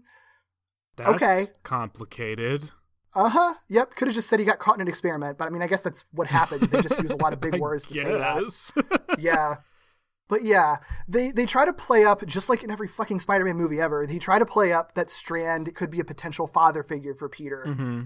Because, you know, at this point, Peter is still like new to this game and still feeling really cynical about everything. Sure. So he's like, okay, Strand seems kind of cool.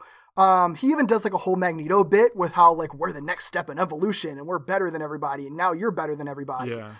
Which again plays into kind of the opening description of Peter where he thinks he's above everyone else. So yeah. I get the thematic thread there.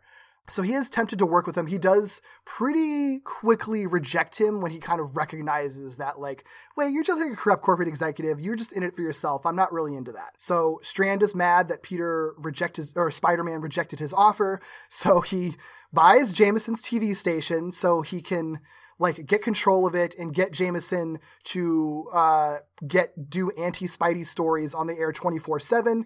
I feel like that would have happened anyway. Oh, whatever. Yeah. And he like gets a stranglehold on all of media to just pump out anti-Spider-Man stories to make the world so hostile to Spider-Man that he would end up losing faith in humanity and would have to run back to Strand because he'd have no one else, theoretically. He even goes so far as to get thugs to dress up as Spider-Man and beat up old ladies. Oh, God. To also get the neighborhoods to turn on him. Why did they have to be old ladies? They could have been anybody. Uh-huh. Is it weird that one of the things I'm most upset about so far is the idea that Jameson could be bought by like by like some big corporate guy. Yeah, I don't know how that maybe would have played out. You know, they might have come up with an agreement or something. They don't really there's not much done with Jameson. Like, we don't get very many of his lines or anything. Okay. So like, it's hard to really get a like what they were going for this take on him. I guess if they had done it in such a way that Strand approaches him and Jameson, like you kind of said, was like, I'm already going to do that. So like, there's money to be made here. I could see that working for me, because then it's opportunistic in the way that I would expect and enjoy Jameson to be. So that in that way, it could have worked. Yeah, I could see that. It's hard to say with this script, because it really only focuses on like specific things, Sure. Or elaborates on specific things rather. But yeah, this is kind of the lowest point of the movie, or like the lowest point for Peter, I should say, because like I said, this movie really goes hard on the moral gray area and like what it means to be like a savior, like.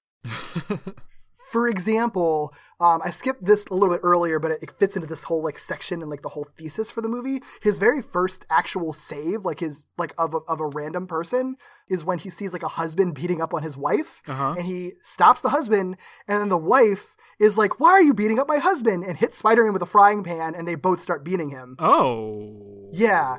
So he's like, I don't understand people. They don't make any sense. I don't understand people either after that. Right. The whole idea being that like it's just all really complex. Like, you know, that's a wife that still stands by her abusive husband because that's like all she knows, right? Yeah, so, there's a way to make that work. I'm probably being too hard on that. Yeah. Yeah, I think that would make sense in the context for what they're doing. It's not a pretty thing to see, but I get it because there's other points where similar things happen. Like he comes upon cops who are violently beating someone up in an alley, and so he's like, I gotta stop this. He stops the cops, and then like becomes even more of a wanted criminal because everyone takes the cop's side. Yeah, which is a familiar story, and I think that's pretty interesting. And there's a little section of the script where like Peter is at his most like contemplative and lowest and not understanding the whole world. It says he will enter a moral twilight zone where the victims and the crimes are not so clear cut, where it is hard for a well-meaning crusader to jump in and help or save when the victims must be saved from themselves or from a society which grinds them down. And how can one man, one boy, really make a difference? The tide of injustice and pain is too great, too overwhelming. Yeah, so he's going for something very specific here, obviously. Different from the sex stuff, but definitely another heavy theme in the movie.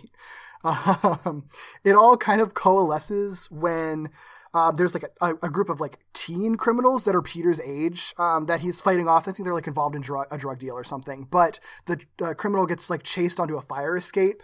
And Peter tries to like get him, but the kid slips off, and Peter isn't able to get him in time before he falls onto the street and dies. Oh, God. Which really fucks Peter up. Yeah. Yeah. So he's like pushed to the edge, and he contemplates just like stealing money from a drug deal that he thwarts, just being like, fuck everything. I'm going to get this money. They reference that Aunt May needs an operation, apparently, and Peter wants to buy a car. I don't know where Aunt May's operation came from. I know, right? Yeah. But yeah, so he takes the money, but then I think probably one of the movie's trailer moments is that he decides to instead just like throw the money off of a building onto a poor neighborhood instead. So it's just raining money on the poor neighborhood. Yeah. Oh no, Peter, no. Yeah. It's meant to be a very inspirational moment. Yeah, it's very clear, but you know, it's inspirational in a very 90s movie way. Right. Context matters. Yeah, right. I get what they're going for, even if it's not a good solution for that, right. But okay. Just a couple of random things that happen during this. At one point, his costume gets so wrecked that he just decides to buy a store-bought rendition of his costume that people made just because he's a popular character, and he realizes that it's actually better made than what his real costume was, which is really funny. Oh, okay. That is kind of funny. Yeah. At another point, he gets the flu, just funny gags that are happening, stuff that I'm sure would end up getting cut from the final movie because it's like a lot of fluff in it. Yeah. eventually, the whole city is turned against him. It feels like Peter he's had his little nice moment, but he's still like not feeling great. Mary Jane is one of the only people that is still outspoken about still believing in Spider-Man. Like, I think she even like talks to some reporters at some point, just trying to defend him or whatever. So Spider-Man sees it. He's like, I love you. You're awesome. So he goes to visit her, takes her to the Brooklyn Bridge. And this is when I need you to open that document that I sent you. No, I think I know what this is about. I need you to experience what I experienced last night. Okay, all right. You will read Spider-Man's lines. I'll read the stage directions and the one line from Mary Jane. Okay. So, MJ stands with her back against a girder, needing to feel something solid. Spider-Man stands before her, a perfectly formed male silhouette with a soothing, low voice. Courtship among the spiders is highly ritualized. It varies from species to species. The male spider may circle the female or wave his front legs to signal that he is not prey. Spider-Man moves in a hypnotic arc around her. He raises his hands in a dance-like movement, lowers them. The female usually signals her willingness by an uncharacteristic passivity. MJ takes a deep breath. Her lip trembles. Her knees are weak. Her eyes, though, are steady, gazing at the silhouette before her. She doesn't move or speak. He moves closer. In certain crab spiders, such as Zysticus, sure, the male will attach strands of silk to the female, tying her limbs. Spider-Man moves his hand gracefully across her, and she sees the sheerest silk webbing glinting in the moonlight. First one wrist, then the other. Hypnotic movement in the moonlight. Her arms are bound to the wall. Her breathing gets more rapid. Since the female can break free at any time, the bonds have only symbolic significance. The male must be very bold to take such liberties with the predatory female. Yes, he is very bold, but he must also trust her. He moves very close. Close your eyes. He removes his mask and kisses her. Their mouths very slowly and very sensuously devour each other. Then they have sex on top of the Brooklyn Bridge!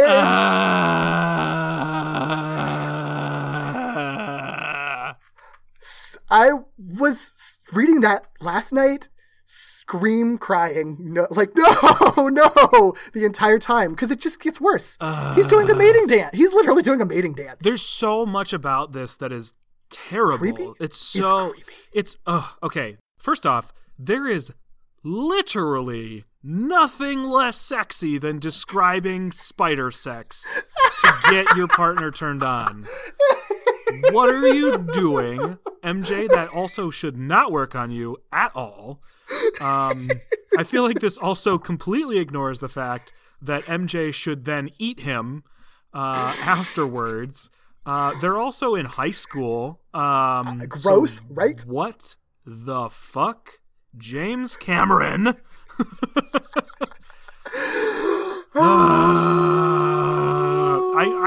I feel like this also would have made it into the film heavily modified. Oh my god, yeah. Oh my god, heavily. Yes. Because who in the world is being like, let's you know what? Let's have the high schoolers fuck on top of this bridge. After Peter does a spider mating dance in front of her, ties up her wrists. Also, she still doesn't know he's Peter Parker. He takes off his mask after she closes her eyes. And it's, I will spoil it, that she still doesn't know he's Peter Parker later on. So she has sex with just like him. Random mask guy. Yeah. Yeah. Yeah. I mean, to be honest, that's probably one of the least weird parts of it. I mean, true, but it's not great either. No, it's not great. It's not great. But considering how many superhero stories have that sort of like, I'm in love with the hero, not the actual person type of thing, which I guess in itself is sort of just strange. So this can be strange and not weird at the same time. But God, it's James. I just want to talk. I know. Stay down there, James. Yeah. The deep sea needs you. Yeah. Oh God, yes.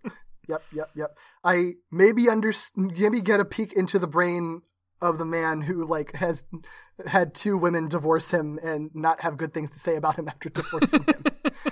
Not like terrible like Me Too stuff, just like that he was a very incompatible person to be with. Right, just like he's a fucking weirdo. Well, the thing that's so strange about all this is that when you see the full picture, you get it. You know what I mean? Like I'm fucking weirded out by it, but I get it. Like I see what he's doing. Nothing he's doing is incompatible with anything else he has done so far in this same movie. Yeah. It's just like take a cold shower, James. Like, my goodness. Wow. Oh, God. Oh, my God. Also, it's just hilarious how poorly he writes this sex scene. Like, dude, it's so bad. This is the worst foreplay I've ever read. I don't know. What foreplay am I reading? It's just bad. I don't know if he's ever had sex before. Like, maybe that's the problem. I don't know. No, he's probably had sex. He's just shitty at foreplay. That's probably part of the problem. yeah, probably. He doesn't know how to like get the mood set. James, oi. Well, luckily, sex with Spider-Man makes MJ way more confident and like true to herself. Of course. At one point she like lets a tarantula walk all over her hands in science class, and her friends are like, ew, and she's just like, I'm my own strong, independent woman now. And this tarantula's fucking sexy. Oh, God damn it.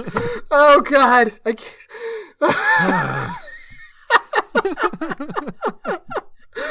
Jesus Christ.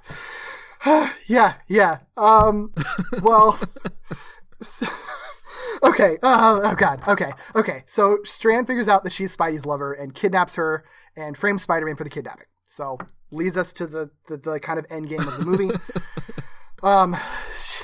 We're in the end game now. In the end game now.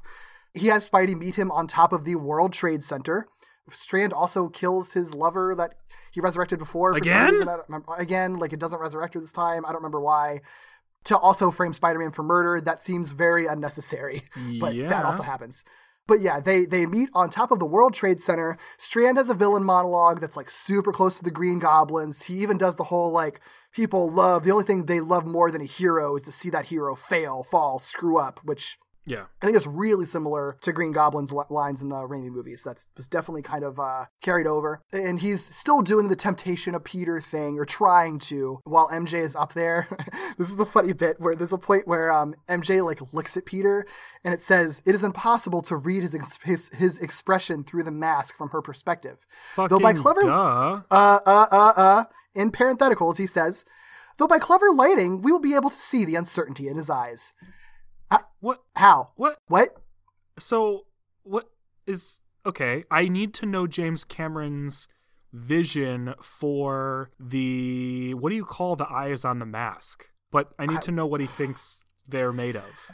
I think that he did not know either and figured he'd figure it out on set. Maybe. I don't... Because there are materials that if he wanted to make the mask eyes out of, you could do clever lighting stuff with. I think it would look terrible. But you could do it. Yeah. I don't know. Yeah. So the fake web shooters come back into play where Strand uses them. He figures out that Peter has natural webbing, like he tested it earlier or something. Figured out it's natural. Rips off the fake web shooters to show that Peter has the little like thorny things that shoot out webbing. Your hero has a boner. Yep. He does it in front of MJ to like freak her out and like embarrass Peter to make him feel more isolated, I guess. And jeez, that's okay. Well, interesting given that particular theme. Yeah, it's like he rips down his pants and shows him having a boner in front of his girlfriend. Yeah. Like, I guess, much. right? That's what it is. So Strand also has a line where he tries to double down on this theme of Spider-Man like only being a predator and stuff, where he's like, there are no merciful spiders. There are no vegetarian spiders. It is now time for you to face and accept your true nature. Okay. Cool. Cool. He offers a literal pile of $250 million to Peter and Mary Jane, like sitting on top of the World Trade Center with, also Boyd Sandman is there. That's important in a second. But sitting there with a pile of money to Peter and Mary Jane is like, join me and like be one of my henchmen and I'll give you all of this money, including more. Peter, however, references the last time that he stole money and is like, I crossed the line then. I know that there are lines, but I learned that there are lines you don't cross, and remembers that he like threw all the money onto the neighborhood. So he's like, that's my lesson. And I guess he sort of is referencing Uncle Ben, because he's sort of like, sometimes you don't know where the line is and you have to learn where the line is. But Uncle Ben, again, in this one, kind of like in the last script, like doesn't really make that much of a difference on Peter, it seems like. It's really weird. Huh. Yeah, so he's like, there are lines you don't cross, so I'm not going to accept it. So in retaliation, Strand grabs Mary Jane and forcibly kisses her multiple times to electrocute her via kisses multiple times. Yay! Aren't you glad we did this? I am. I just hate it. You know, Spider-Man's able to rescue her from the electrocuting kisses and kind of saves her from it, and they're running away, and Mary Jane turns to him and says, I love you, and Spider-Man says, cool. Wait, what? I think they're trying to do like a Star Wars I love you, I know moment, where he says cool instead of I love you back, but it has no... It doesn't work. Doesn't work. It doesn't work at all. Doesn't work. That doesn't even have like... There's something very particular about the I love you, I know. Well, it makes sense for Han Solo's character to say it, and like what Leia and Han's dynamic had been up to that point, and like the catharsis of that. Like, it makes sense. Yeah, but like even just the words themselves, like cool does not have the same sort of meaning as I know. Like that means something between those two people. Right. Well, it's like, anyway, because he could have read it like cool, or he could have read it like cool. Either way, it's not good. I guess that's true. It still doesn't have that same... It doesn't... You know, it's one of those things where it's like, there are some lines that say so much more than the words that are actually coming out of that person's mouth. Yeah. I love you, I know is one of those moments. He's saying I know, but you like get everything that comes crashing down with that. I don't know how cool pulls that off. No matter how he says it. Yeah. Yes. Yep. It's bad. I mean, unless it was meant to be a callback line, but if it were, that would have already been written into the scriptment. Like, that would have been the point of the cool. Oh, that's true. I could have missed it. Maybe he says something like that earlier. I mean, that's possible. Maybe. It's still not good. No, it's still not good. It's just the only explanation I could think of where it might actually work. Yeah, well, big fight commences. It's a complicated fight sequence, like super complicated. I don't know how they could have pulled it off. Lots of falling off buildings and jumping around buildings and knocking radio towers down and electricity and sand and everything. But Spidey tricks Strand into shooting Sandman with like his super lightning, and it turns him into molten glass. That's how he defeats Sandman. I was just wondering how that was going to kind of play out with the two of them in the same sort of fight sequence. Yeah, so that's cool. Yeah. You know, I get that. I'm sure if the effects were good, it would have looked cool. It would have just been very complicated. Yeah. There's also an equally complicated action sequence that I had a hard time following. But there's a lot of falling off the building between Strand and Spider-Man. The crux of it is that eventually Strand ends up like falling and hitting a metal beam really hard enough that it kills him. So yeah, they have a little Peter and Peter like unmasked in front of them as he's dying, and Strand is like, so are you in high school? And Peter's like, yeah. And Strand's like, unbelievable. And then he dies. So I mean, that does actually feel like pretty Spider-Man like, where he like accidentally kills his adversary. I think it makes sense. Yeah. And then don't Peter really understand why they're on the World Trade Center though, if they're not going to do something specific with that, aside from it being like an icon of the city. Well, I think they use the little radio tower things on top of it a couple times in the action sequence. Okay. But again, it's like one of those things where it's sort of like it's hard to like describe it. Like describing a description would be even worse. Like it's just action-y stuff. But I guess there would have been like cool shots from that. I mean, if you're at the highest point in the city, you get the entire backdrop of Manhattan. And if you this is so corny, but if you even think of just like going to the top of like Avengers Tower or going to the top of Freedom Tower in the PS4 version, it's like pretty striking. So I get it. Yeah, makes sense. Fun fact, in the end of the Enter Electro Spider-Man game for like the PlayStation, the final battle with Electro, they borrowed it from this where they're fighting on top of the World Trade Center. Oh. And then the game came out like right around 9/11, so they had to like hastily re-edit it. So like they're on top of two buildings that they just like add a little connective tissue to it. Okay. It still looks a lot like the top of the World Trade Center, but they just add, like, don't say that it is or something. Yeah, it's like a skywalk thing between the two. Huh. And they don't show, they like cut out any like outer view of it. It's just like a building, you know. Interesting. Yeah. Huh. Yeah. So just a bit of trivia. Peter, also having learned his lesson, in a big moment, he pushes the mound of money off of the top of the World Trade Center. So it rains $250 million onto the city. Stop. I mean, this is a little better than earlier, but stop raining money on people.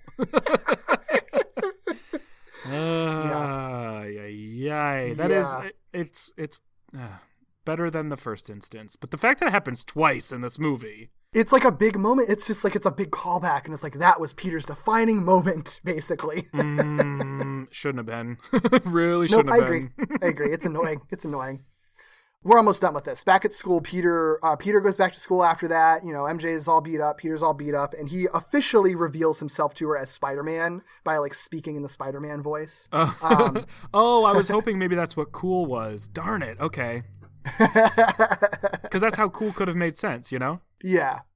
But yeah, so they kiss. Flash catches them kissing and tries to get in a fight with Peter again.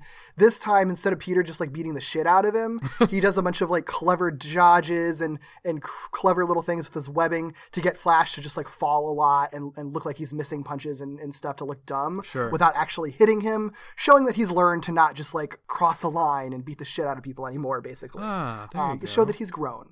Good job, Peter. Yeah. So I don't mind that little button.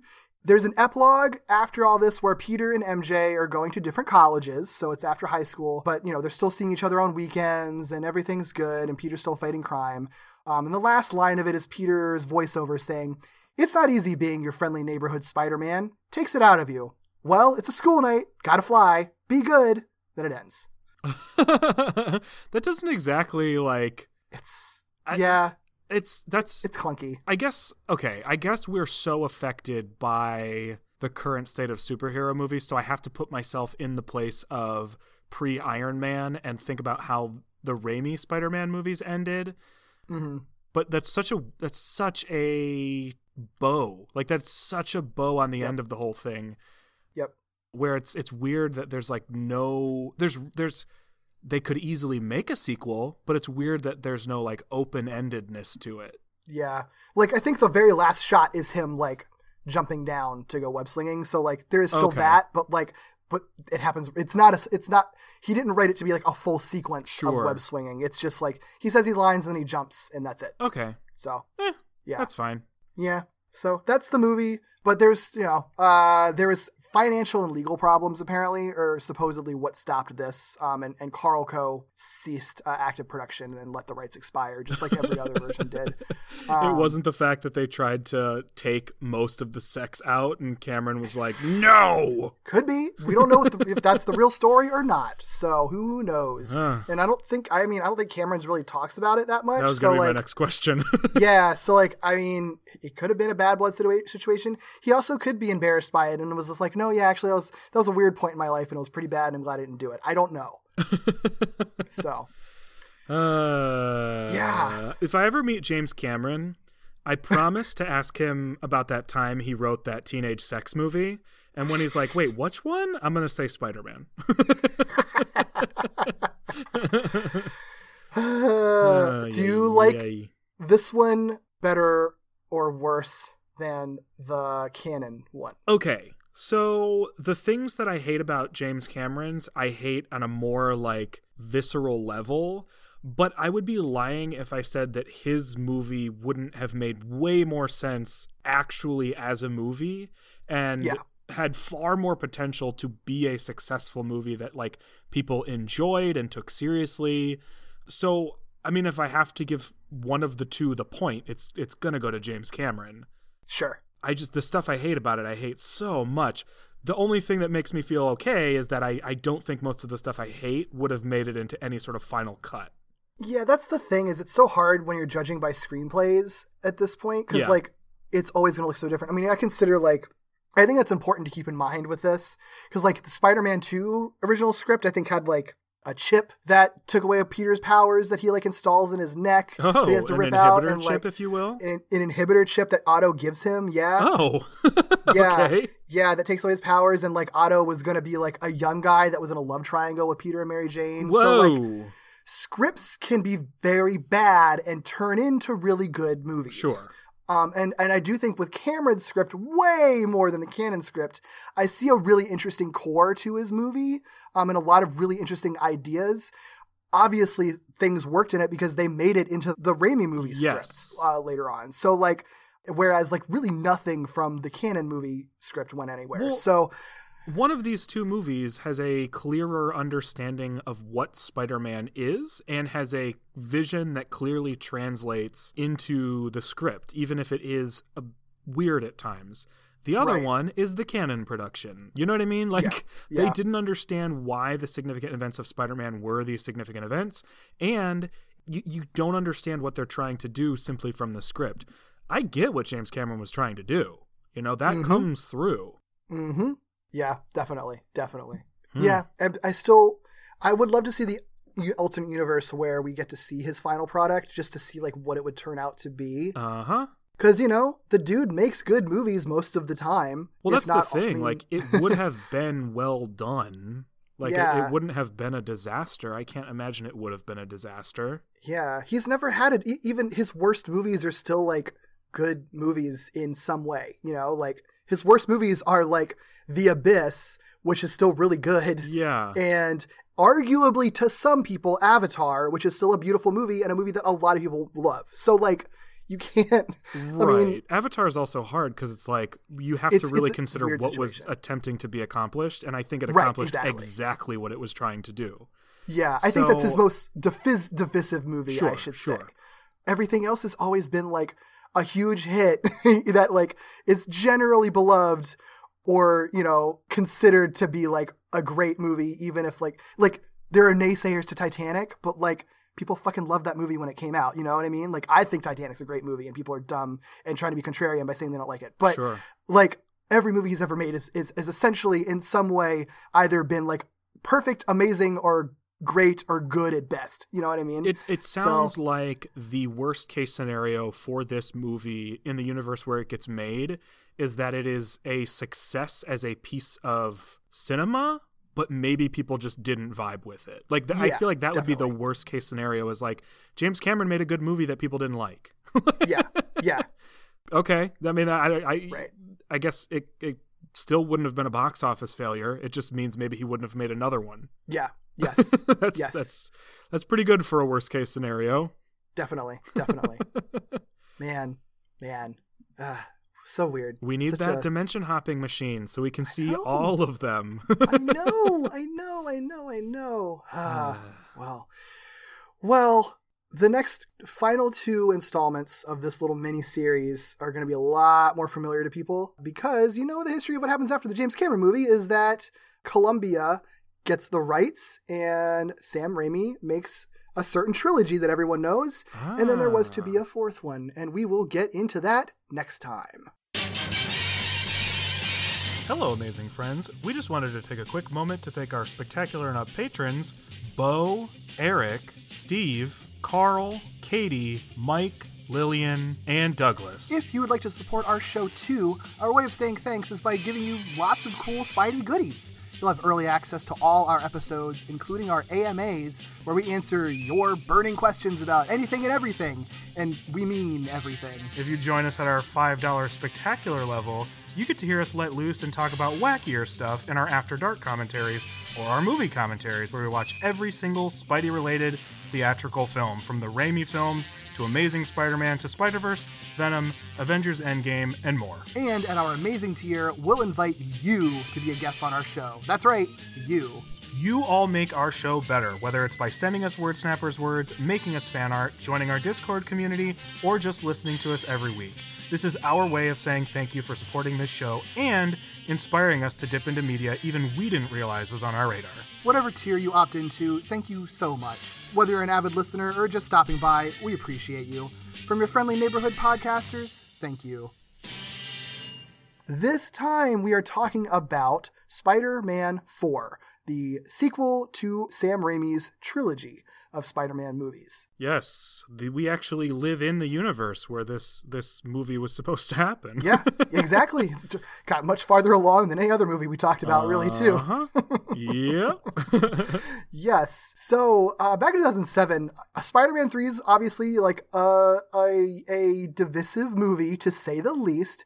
But regardless of what people think of it, it did like extremely well. Like, it still made a shit ton of money. So the most money. Those three. Exactly. And I think of any Spider-Man movie until wasn't it? Yeah, I think it was until Far Tom From Holland, maybe. I think it might have been until Far From Home. Actually, I don't know if I don't think Homecoming beat it. Okay. Yeah. Yeah. No, that's the thing that's so weird about Spider-Man 3 is, as divisive as it is and as hated as it is among certain folks. Mm-hmm. Yeah, it's a wildly successful movie. Yeah. So, they were going to keep on pumping out the Spider-Man movies in spite of that. So, Spider-Man 4 went in development in 2007, the year that Spider-Man 3 came out. So there was no gap about it. Right from the get-go, Raimi was still attached to direct. Tobey Maguire and Kirsten Dunst were set to come back. Other supporting cast members were set to reprise their roles. It was all just like rolling. Nobody was gonna leave that cash cow at this point. No, why would you? Regardless of what they thought of the last movie. So yeah, all set to reprise their roles. So there's been a couple of back and forths about this, but it was said that a fourth and fifth film were planned to shoot like back to back or concurrently. Mm-hmm. Sam Raimi himself has since said, like in 2009, he said that actually only a fourth film was in development, and it was actually a fifth and sixth film that were kind of in the works from the studio, like from Sony. They wanted those two films to be filmed back to back. Raimi himself, I don't think, had an idea for like a back to back movie yet, so he was like, let's hold your horses. We're not going to do that yet. Sure. So those would be a continuation of each other. So initial reports were that David Cope, who wrote the first film, was going to write the script. But then James Vanderbilt was hired to pen the screenplay. He's a writer. He was a writer of Zodiac. He went on to write Amazing Spider-Man 1 and is credited on the story of Amazing Spider-Man 2. So the script was then rewritten by a couple of people, including David Lindsay-Abaire, who is a playwright that I've actually met a few times through my my side job at my local theater, because he's done some like stuff in classes and workshops here, and we've put on a number of his plays. Including that's cool. Kimberly Akimbo is a really good show that I love. Rabbit Hole is another play that also became a movie recently. That's another good one. However, in film, in addition to the movie adaptation of Rabbit Hole, he's also written Robots, and you're going to love this, he wrote Rise of the Guardians. Oh, yeah. Nice. I like that. Still have not seen that. What are you doing? I don't know. I keep forgetting. I need to add it to my media list. Yes. To add that. I'll do that after we're done recording. Gary Ross was also rewriting the script. He wrote for other Tobey Maguire movies, like Pleasantville and Seabiscuit. He also wrote Big and The Hunger Games. So, yeah. So they have a lot of big writers involved in this, like talented. It's not a surprise. Talented writers. Makes sense. Right. Also, just as a note, Vanderbilt was apparently already preemptively attached to write the scripts for Spider-Man 5 and 6. So they really wanted to, Sony, I think, more than Raimi, really wanted to get moving on this being like a whole new trilogy, basically.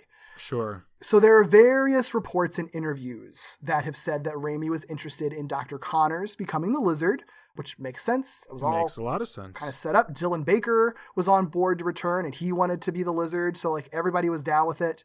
Other reports noted that there would be a storyline with Peter and MJ having a wedding, and Vulture would be the main villain. Like Lizard would maybe be like the supporting villain, but Vulture would be the main villain. John Malkovich was in negotiations to play Vulture. Oh. Which would be perfect. I like it. And it's also, I mean, it's worth noting that Vulture was originally who Raimi wanted in Spider-Man 3, like in the Venom role, as sort of like Sandman being the sympathetic villain, and then Vulture being like just like the pure evil awful villain. And then Venom ended up playing that role because the studio wanted Venom. So I think at the time Ben Kingsley was going to be Vulture. Ooh, which I also like that too. Would have been great. Two very good ideas. Yes. So Raimi really wanted Vulture, so that's why he's like, damn it, guys, we're doing Vulture. You saw what happened when you didn't let me do Vulture last time, so we're going to do Vulture this time. Just trust me, guys. Yeah. So yeah, John Malkovich is Vulture. Love that. And Anne Hathaway as Felicia Hardy. Yes. Yeah, I would be here for it. I'm of the opinion that she was a very, very, very stellar Catwoman in Dark Knight Rises. I very much agree. It's interesting that in the universe where Spider-Man 4 gets made, I don't know how confident I am that she would have gone on to play Selena Kyle. They wouldn't have let her. That would have been, that would have been a poor career move for sure. I mean, it wouldn't have been a poor career move, but I don't think that anyone would have let that happen because it would have been too much. Right. She probably would have been under contract to come back in Spider-Man 4 and 6 and then couldn't have made, or 5 and 6 and couldn't have made a Dark Knight movie. So yeah, because I can't imagine that character would have been limited to just the one movie. Right. Exactly. So where reports get confusing, but I think clears up a little bit when you hear what was really going on. There was a script treatment that was leaked online. I think this was after the movie was already canceled. So this was fairly recent, I think. What I believe happened is that this was one of with story elements that Sony wanted, but Raimi didn't want because it doesn't line up with what he said he had wanted in the film. And supposedly, this is like from reliable sources from what I've read, is that it's like from people who have leaked scripts before that are authentic, so it makes sense that this would be an authentic script. So, in it, Peter and Mary Jane are already married. It takes place about 5 years after Spider-Man 3. Not only are they married, they have a kid. Oh. Over the course of the movie, though, Peter starts to realize that he's falling out of love with Mary Jane. He meets Felicia Hardy, and he cheats on Mary Jane with Felicia Hardy. Whoa. That escalated quickly. Uh-huh. So, with Felicia, there's this, depending on, like, I guess the version of the script or version of the reports you're reading, I think in the script, it's different than, like, what Raimi said. So, in the script that leaked, she's, like, the Vulture's daughter or goddaughter or something. And instead of becoming Black Cat, she becomes the Vulturess. Which, It's strange. Well, the one thing that I was thinking was like, this all would be happening after Mary Jane had already seen Peter kiss Gwen Stacy at that celebration. Yeah. So, like, to have him then also, I mean, he clearly views that in a different way than the rest of us do. Yeah. But having him then cheat on her after that really makes for a shitty Peter Parker. Yeah. I don't know that that's a character you really want to root for, even though I'm sure they have a way to get us to that point. Like, how could you not hate him, right? Like, yeah. And especially, it doesn't make sense for Tobey's Peter Parker. You know what I mean? No, really doesn't. Like, Spider-Man 3, you know, obviously for all its flaws, I think that they worked really hard for the Act 1 Peter, like pre-black suit Peter, to like rationalize why he would be acting as shitty as he was acting. Like, his perspective was just really skewed. To him, he didn't realize he was doing anything wrong. He was just kind of like on his own shit, basically. Yeah. This there's no explanation for it. You're married with a kid. Like, what? Yeah, no, that makes him. It's funny too because it's like, I know it's like comparing offenses, but like the more they pile on to that situation, the worse it ends up being viewed by a public, right? So like the fact that he's married, the fact that he's been married for 5 years, the fact that he has a kid, it all compounds to make him even shittier. Right. It's also interesting that this ends up being the Vulturess, because I really am curious to know what that looks like. I don't know. I know part of it is affected by the fact that I understand Black Cat already, and Black Cat's character has sort of flirting and sexuality just sort of like baked into her. Right. So it's like you just sort of get it right away. Nothing to say they couldn't do that with Vulturess, but I'm very curious to know, like, right. There's something like Catwoman is also very sexy because feline attributes tend to be sort of sexy. Yeah. They sort of translate in that way. Vultures eat carcasses, you know, like I'm curious to know how they would have made her sexy. It's Anne Hathaway, so it wouldn't have been hard. Yeah. But it's still just a funny thing not having seen anything to sort of display their vision to us. Yeah.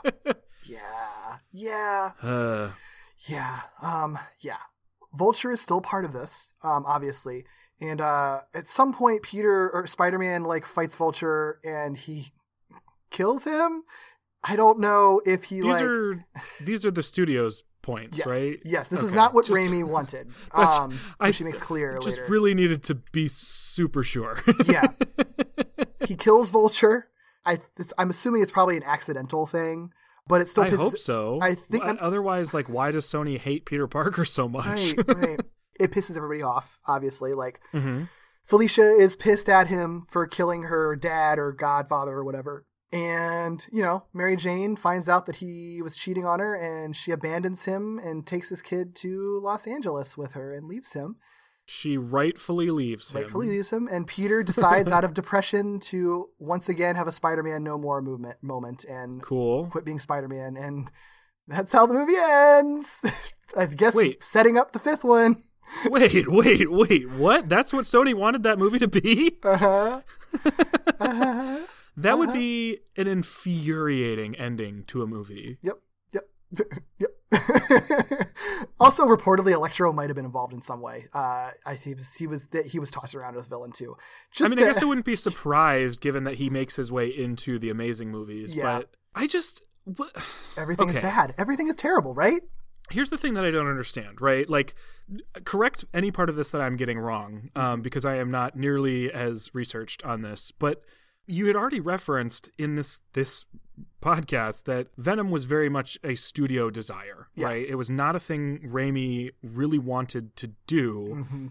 And I know that the movie made a butt ton of money, but I just thought about it and I get it. Like, the studio's going to take credit for the butt ton of money it made based on the decisions they made. That's all they're going to see. Because what I'm thinking is, like, why aren't you just trusting Raimi? Like, he made the better two movies of the trilogy, but from their perspective, he made the two movies that made less money. Fuck! Yep.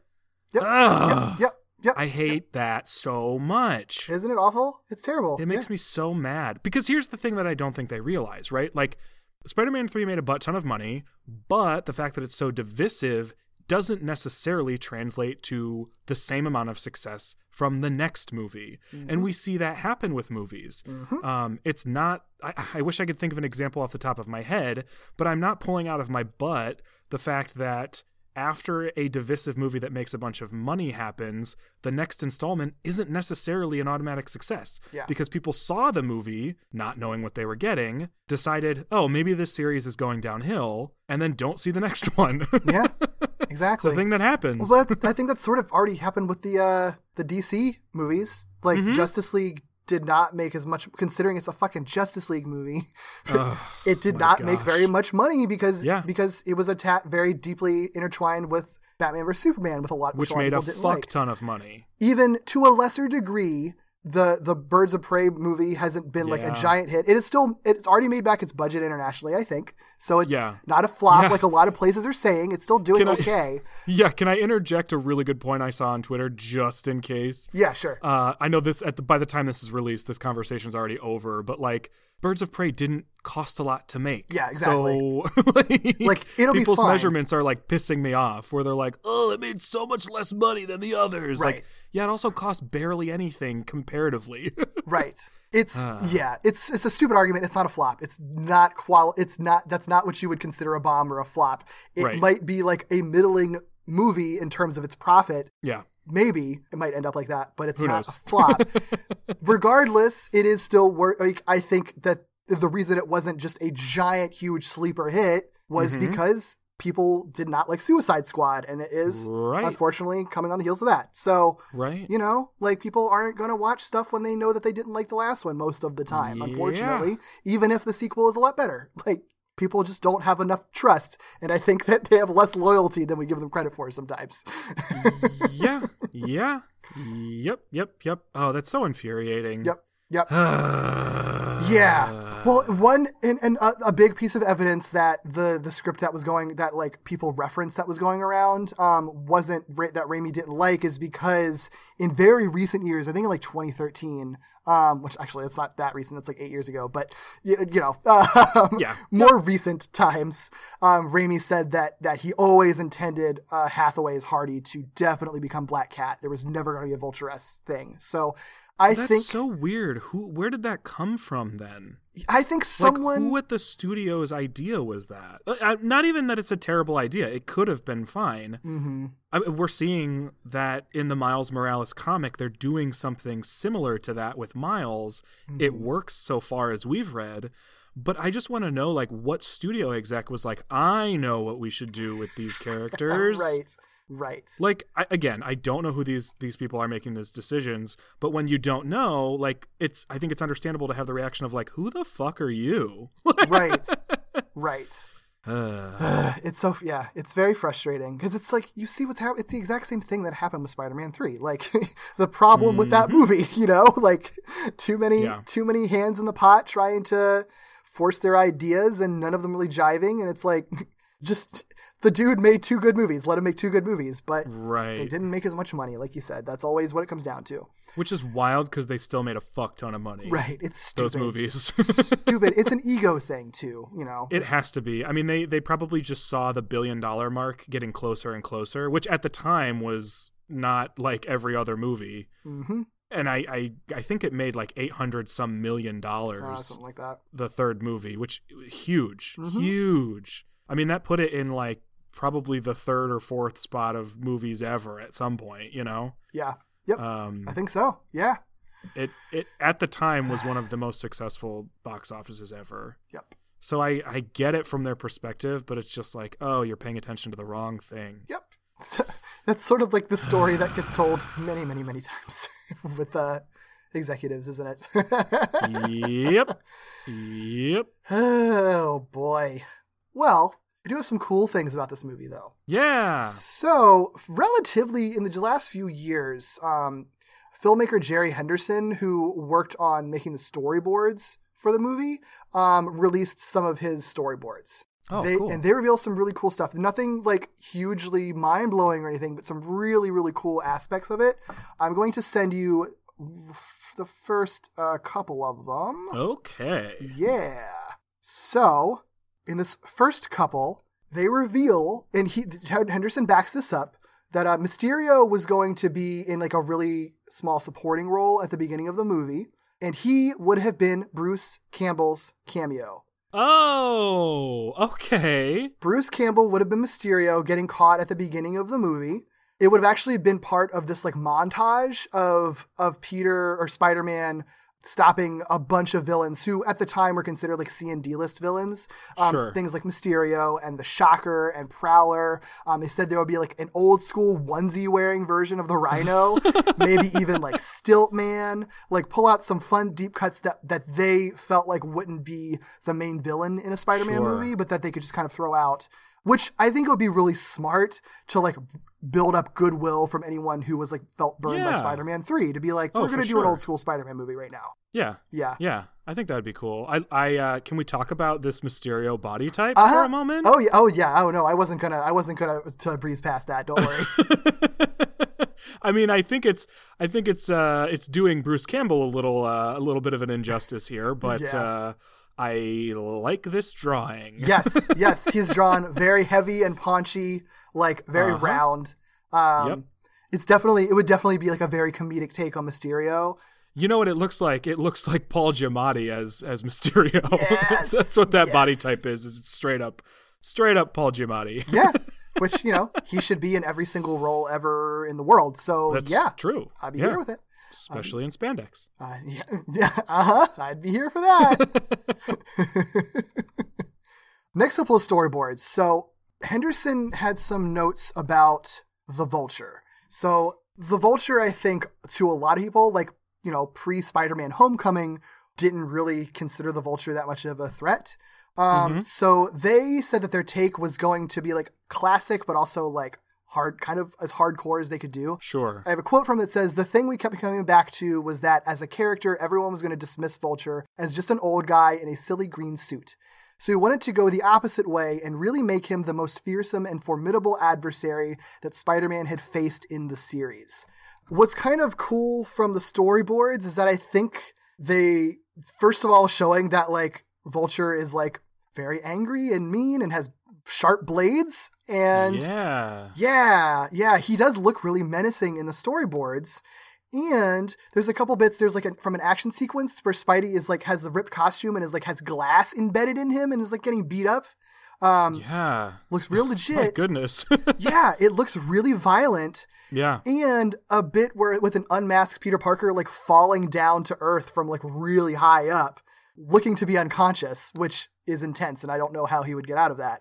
So I think they were going to go really hard on like how Vulture would fight and like Peter being at a loss, like if he was really high up. Yeah. Yeah. So like kind of doing stuff that they maybe did a little bit with Goblin, but maybe like doubling down on it. Like the Green Goblin, they had air fights. He had like blades and stuff, but they didn't really take a lot of advantage of his glider and stuff. And Vulture obviously doesn't have a glider. He's just a man who is flying. So, if he can just like beat the shit out of Peter Parker in the air and then drop him, like that's pretty intense. Mm-hmm. Yeah, no, I think that's, I think that makes sense. I think it's a little funny to have them say like, we want to make him the most fearsome villain he's faced thus far, only because they already used Venom. Yeah. But we saw how they used Venom. So, so I get it. And I think they actually could have pulled it off using those exact techniques. Yes. Also, it's funny.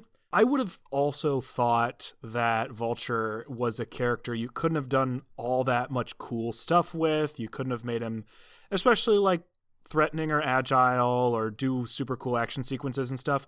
Mm-hmm. But the way that the MCU has used Falcon has me entirely convinced that you could do cool as fuck stuff. It's true. With the Vulture.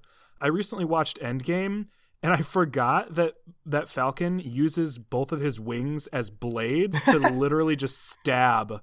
Like, there's like some monster thing, and he just stabs it in the chest with both of his wings. Yeah. Granted, they wouldn't have done that specifically.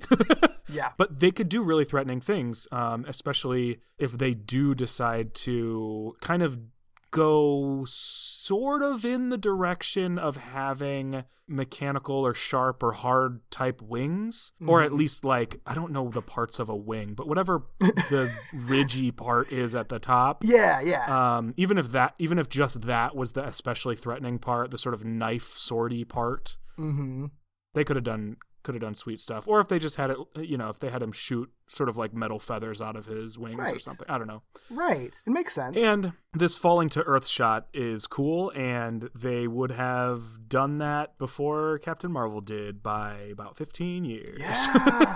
Or I guess 10 years. That would have been like the final trailer shot. you know? Like, yep. Yeah. I would have been on board with that for sure. I like this sort of Bruce cameo in the storyboard where Spider-Man's standing on a gargoyle. Yeah, it's neat. It's really cool. I love it. Yeah. So, some not great aspects of the movie, but some really cool sounding aspects of the movie. definitely. I think that there could have been, I think that there maybe was a good movie within this, but I think Raimi might have had trouble like figuring out what he wanted just a story to be. Like, I don't think he knew what story he wanted to tell, especially given that he seemed to just be kind of like letting the scripts come to him. Like, it seems like that they would just write scripts and then he'd read them and then just be like, I don't like it, you know? So yeah, so as we've been talking about, there was a lot of executive meddling, you know, in addition to Sony kind of trying to push these different scripts and ideas. The film was also being rushed. Like, they really wanted to get the movie out pretty much, I think, around the time, I think even earlier than the time slot that Amazing Spider-Man ended up coming out in. Like, they wanted it out in like 2011. Yeah. Could you make more obnoxious decisions? Right. You know, and Raimi has since said, like, I was really unhappy with how Spider-Man 3 turned out, so I was under a lot of pressure to make the fourth film the best that I could. Like, he wants to get goodwill back. And I think that he took the Spider-Man 3, even though it was a financial success, he took the critical failure of it really hard. Like, I think he really took that to heart. So he purportedly went through like 4 iterations of the script with different screenwriters and still, quote unquote, hated it. That prompted him to walk away from the project. He said in recent years that it wasn't like a mean, bad breakup or anything. Like, there wasn't ill will, but it was mostly a mutual decision. But like, I feel like he wouldn't have walked away if he didn't feel like under tremendous pressure by every party around him. Sure. You know, instead of being able to just like make a movie that he wanted to make. Yeah. And of course, you know, Tobey Maguire and Kristen Dunst like didn't want to reprise their roles unless Raimi was brought back. So the studio was like, if everyone's going to be different anyway, we might as well just cancel it and just do The Amazing Spider-Man. So they rushed into production on The Amazing Spider-Man reboot. I mean, under those circumstances, I'm glad that they just opted to reboot instead. Yeah. I do think Amazing Spider-Man turned out to be a good product, given the circumstances. It's better than what Spider-Man 4 would have been, considering it sounds like I don't think there would have been any way for Raimi to have his heart in it. Like, I think it would have just... Yeah. I feel like it could have ruined his career, honestly, because it would, if it was another creatively compromised movie and everyone hated it again, it would have just been like, oh, well, obviously he's just a bad filmmaker now. Yeah. I just, it's so frustrating. Like, I know that their job is to make money, but like, try. Like, there's no reason you needed to like push out another movie so fast. Like, I don't know. Yep. And again, it's frustrating because I do think that Amazing Spider-Man is a good movie. So it's like they still ended up, and it made money. So it's like they still ended up getting what they wanted out of all of it. Yeah. They got a movie on their timeline. They made money off of it. Movie making is complicated, unfortunately. Yep. You know, well, one other piece of trivia for this is that there was already at this time a Venom movie that was trying to be getting off the ground. Tell me more. As early as 2007, right off the heels of Spider-Man 3, even though like most people didn't like Venom in that movie, they still wanted to do a Venom movie. Now, would this have been a Venom movie somehow with Topher Grace again? I doubt it. So I remember I was following this back in 2007, and I remember back in 2007 there was reports that Topher Grace was attached to a Venom movie, but I don't think it was very long before they were like, it'll just be his own movie. You know, sure. I feel like they wanted to distance themselves from that. Especially because they were going to do a movie with Venom as an anti-hero, very similar to what we ended up with eventually years down the line. Really, there isn't much to this, honestly, other than the people that were touching the scripts are kind of interesting. One was written by a guy named Jared Aaron Estes. His main thing is a movie called Mean Creek that I've never seen but seen ads for. But the interesting ones are working on the script were Paul Wernick and Rhett Reese, who wrote both of the Deadpool movies. Oh. That would have been interesting. Okay. I think that would have worked just fine. That would have been very interesting. Yeah. I think I probably would have liked the tone of that movie better than the Venom movie we got. Probably. If they went for a similar, I mean, they wouldn't go for the same tone as the Deadpool movie, but no, but I think that the irreverence that they clearly brought to Deadpool, which I'm sure is very much helped by Ryan Reynolds' own passion and understanding for Deadpool. I think they could have done a Venom movie that was Well, yeah, I guess it depends on what Venom movie they're trying to make, but I think the irreverence would have shown through in a way that it doesn't in the Venom movie we got. Like, I don't think that the Venom movie we got is like especially irreverent in the way that the comics sometimes are. Yeah. It tries to be sometimes, but the moments that it does are the moments that people like really latched onto, like the tater tot stuff and the lobster scene. Like that's the stuff people really liked. I'm hoping that they double down on that in the next Venom movie, because I think people really enjoyed that stuff. They're just like okay with just like, hey, Tom Hardy, just be weird. Just be weird and you'll be fine. Like that would be great. I'm fine with that. Yes. Venom is fucking weird. Let him be weird. Yeah. And let Tom Hardy be like naked a lot. Eddie Brock is naked constantly. That's so true. And Tom Hardy deserves to be naked. Yeah, I'm sure he would love to be. He would enjoy that. What does he have to worry about? I know, right? Oh, yeah, and the other writer, I shouldn't have left this for last, but Gary Ross, who was working on the Spider-Man 4 script, also wrote it. Should call out. Boring way to end that. Cool. But yeah, and that's it for that. It's an interesting kind of tragic story, but it makes sense. It's kind of sad that Raimi's time as Spider-Man just kind of petered out like that, but, you know, I think he made a solid trilogy, you know, regardless of how it ended. I think he definitely made his mark on Spider-Man arguably more than any other filmmaker has. So. Oh yeah, I mean, come on. Without those movies, like, what do we have? Right. Not what we have. That's for sure. Right. So and he still made two of the best superhero movies. Well, yeah, two of the best superhero movies ever. Whatever. Yeah, like definitely. Yeah. So, you know, that's it for that one. Not the happiest of endings. None of these really have happy endings, But yeah, so it's also not the worst ending, I guess, as the other ones, but they're just interesting. Yeah. They're not inspirational stories. They're just interesting stuff. No, right. But you know, as we know, this led into the Amazing Spider-Man movies, which also kind of unfortunately crashed and burned in their own way, and we're going to talk about that next time. Yeah.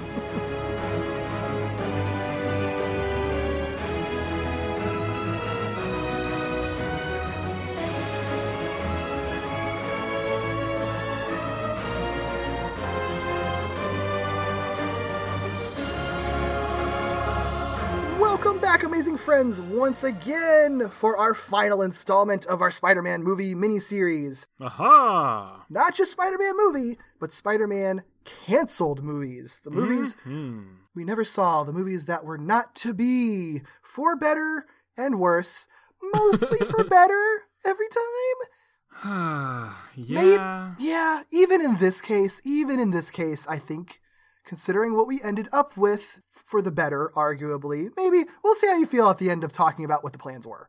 Well, it's the type of thing where it's like it's for the better based on the reality of the situation. Sure. But I still just end up so bummed because the potential doesn't change, right? Like the potential for what we could have gotten. You know, last time we talked about Spider-Man 4, the potential for that movie was great. It's just the reality was blah, so it's probably better we didn't get it. Yeah. I feel very similarly for this installment. Maybe even more so, to be real crazy. Yeah, I think like the weird thing with Spider-Man 4 is that I don't feel like anything got as far along as the Amazing Spider-Man stuff did, only because this was more planned to be a franchise. So like, even though like we don't have a full script outline or full script that we can look at, there's still like a lot of different plans for different things that all work together. So they were kind of building an entire world, which is a different sort of experience, seeing an entire world die rather than just like one story from one movie die. You know what I mean? Yeah, well, this is where we end up getting Spider-Man movies being developed in the era of the MCU, you know? So like the Raimi Spider-Man saga didn't get to the point of a post-Iron Man world. Right. Certainly nowhere near an Avengers world, but this one had. So you kind of saw everything they were building towards based on the experience that we had with the Marvel Cinematic Universe, and you kind of knew everything they were setting up. Plus, they announced a bunch of stuff that they wanted to do in the universe, which I get nervous about because we said at the top of this is the final installment of this, but but we could have more installments in the future based on how ambitious we know Sony gets when something works. Yes. And they've announced a lot of plans, particularly connected to the Into the Spider-Verse universe. Ooh, boy. So we'll see. Yeah. But for now, we'll just be depressed over this. Or at least I will. Yes. Well, and the other wrinkle with these movies is that the Sony hack is a really big player in them because, for one, it exposed a lot of information that, even with like script leaks and interviews, stuff that we would not have been privy to. So there's a lot of information here that like the ethics of it are kind of morally gray. Like, I don't feel like we should have been reading people's private emails, but like they're out there and everyone did. So like it's too late now. At least it was like their corporate accounts and not like super private ones, I guess. But, you know, it's still not great. But, you know, the information is out there. So a lot of this stuff is even less far along than any of the other stuff that we talked about, because it's literally just like executives and creatives just like literally just brainstorming and shooting random ideas via email, stuff that probably would have never coalesced into anything, but it is still a really unique, fascinating look into the brains of the people that are like making the decisions of the media that we make. Even if the ideas never turn into anything, the fact that they had these ideas is very interesting and sometimes a little telling as well. I mean, does it make sense to talk about that stuff first, or the stuff that we kind of know from what the movies we got were setting up? Like, how much in line are those things? So I have it. I have all that laid out in order. So I did think of that in advance because it's all deeply tied. So Amazing Spider-Man 2, it already begins there, obviously, but there's already like almost a canceled Spider-Man movie within the end of Spider-Man 2 or Amazing Spider-Man 2. Sure. If you have the DVD and Blu-ray of Amazing Spider-Man 2, there's actually like an alternate ending that's on that Blu-ray. So the last few minutes were originally going to be radically different. So after Gwen dies, I think Peter's at her gravesite. Instead of listening to Gwen's graduation speech to encourage him to become Spider-Man again, Peter is instead encouraged by his father, who is revealed to have been alive all along. Cool. So, yeah. Comic book movie deaths, baby. Yeah. In this case, actually, like in a vacuum, it wouldn't have been, I don't think that would have been terrible. I don't know. I mean, it's weird because the parent stuff in Amazing Spider-Man is so weird because obviously it was setting up stuff that never got to its conclusion that they wanted to go to. And it seems like this was the conclusion that it seemed like they were intending to go to, maybe, but I think it would have gone farther. I don't know. I still, to this day, don't really understand like what they were trying to do with the Peter parent stuff. Parents is, you know? Yeah, no, I don't necessarily know either. I just, all I can say is I feel like it would have been radically different than anything we would have expected or been used to. And so I want to know very, very much what a series of Spider-Man movies look like where Peter Parker has his father present. Right. Not just like Uncle Ben present, but his father. Yeah. Yeah. I do really want to know what they would have ended up doing with that ultimately, and kind of how that plays into the larger universe that they had been establishing. I mean, unless they went right from the comics and his dad was like revealed to just be like a clone or like a robot thing, just like they did in the comics. I hope not. I don't know. I guess the potential is right there for them to do that, but I want to believe they wouldn't have. Yeah. I want to believe that the Amazing Spider-Man movies were not going to get to clones anytime soon. I mean, they were moving pretty quickly. So I know.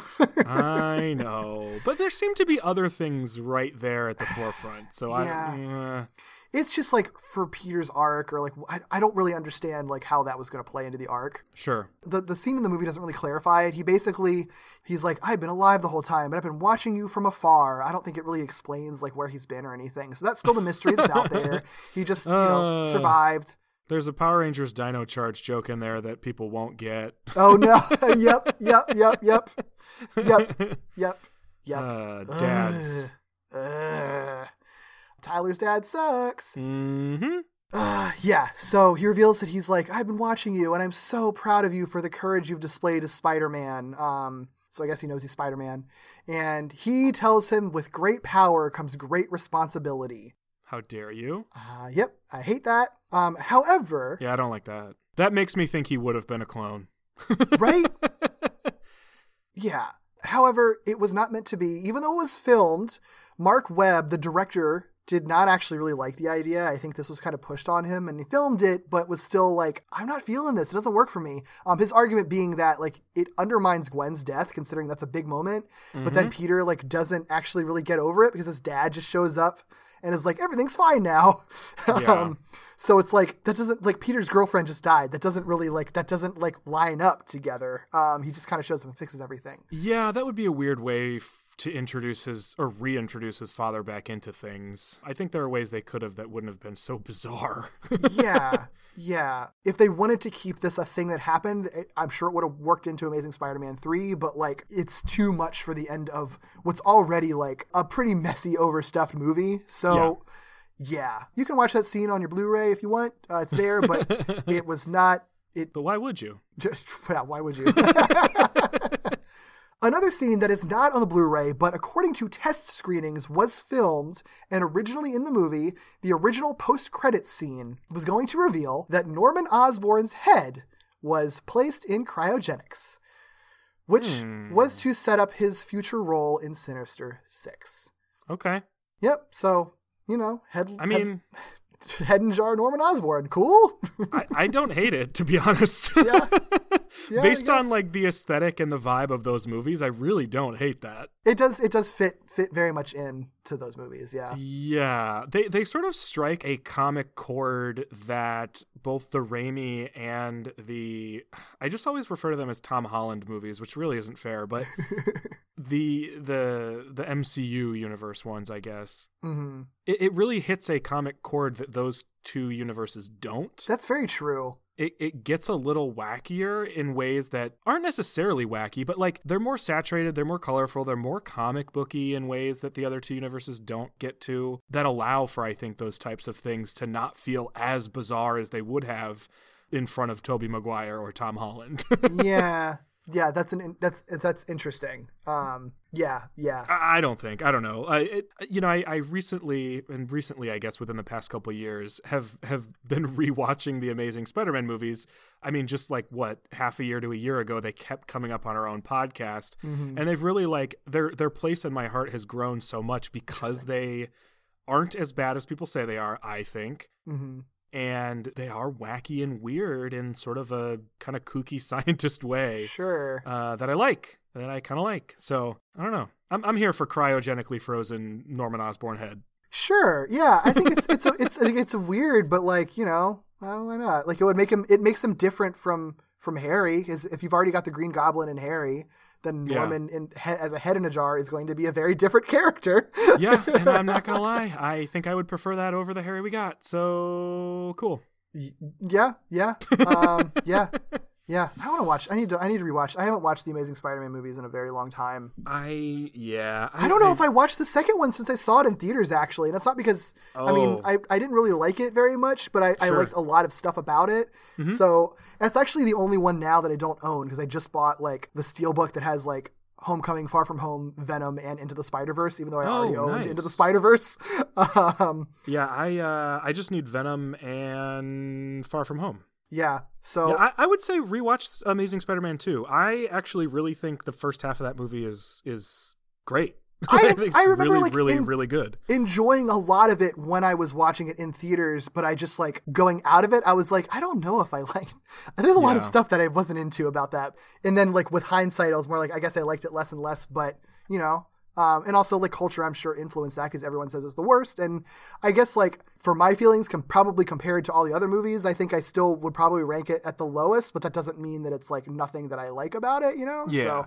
You know, yeah. There aren't really any truly bad Spider-Man movies yet. Not in the same way as like Superman 4 is bad or something, you know? Like, yeah. They've always had a particular vision or a particular or stuff that was good about them or like a good core, even if there was like a lot of really bad, messy stuff in them. Oh, there are messy Spider-Man movies. Yeah. But I definitely want to do a full rewatch of like all of them, like Raimi through Amazing through the Marvel movies at some point. Yeah. Now that I own all but one of them, I'll have to get Amazing Spider-Man 2.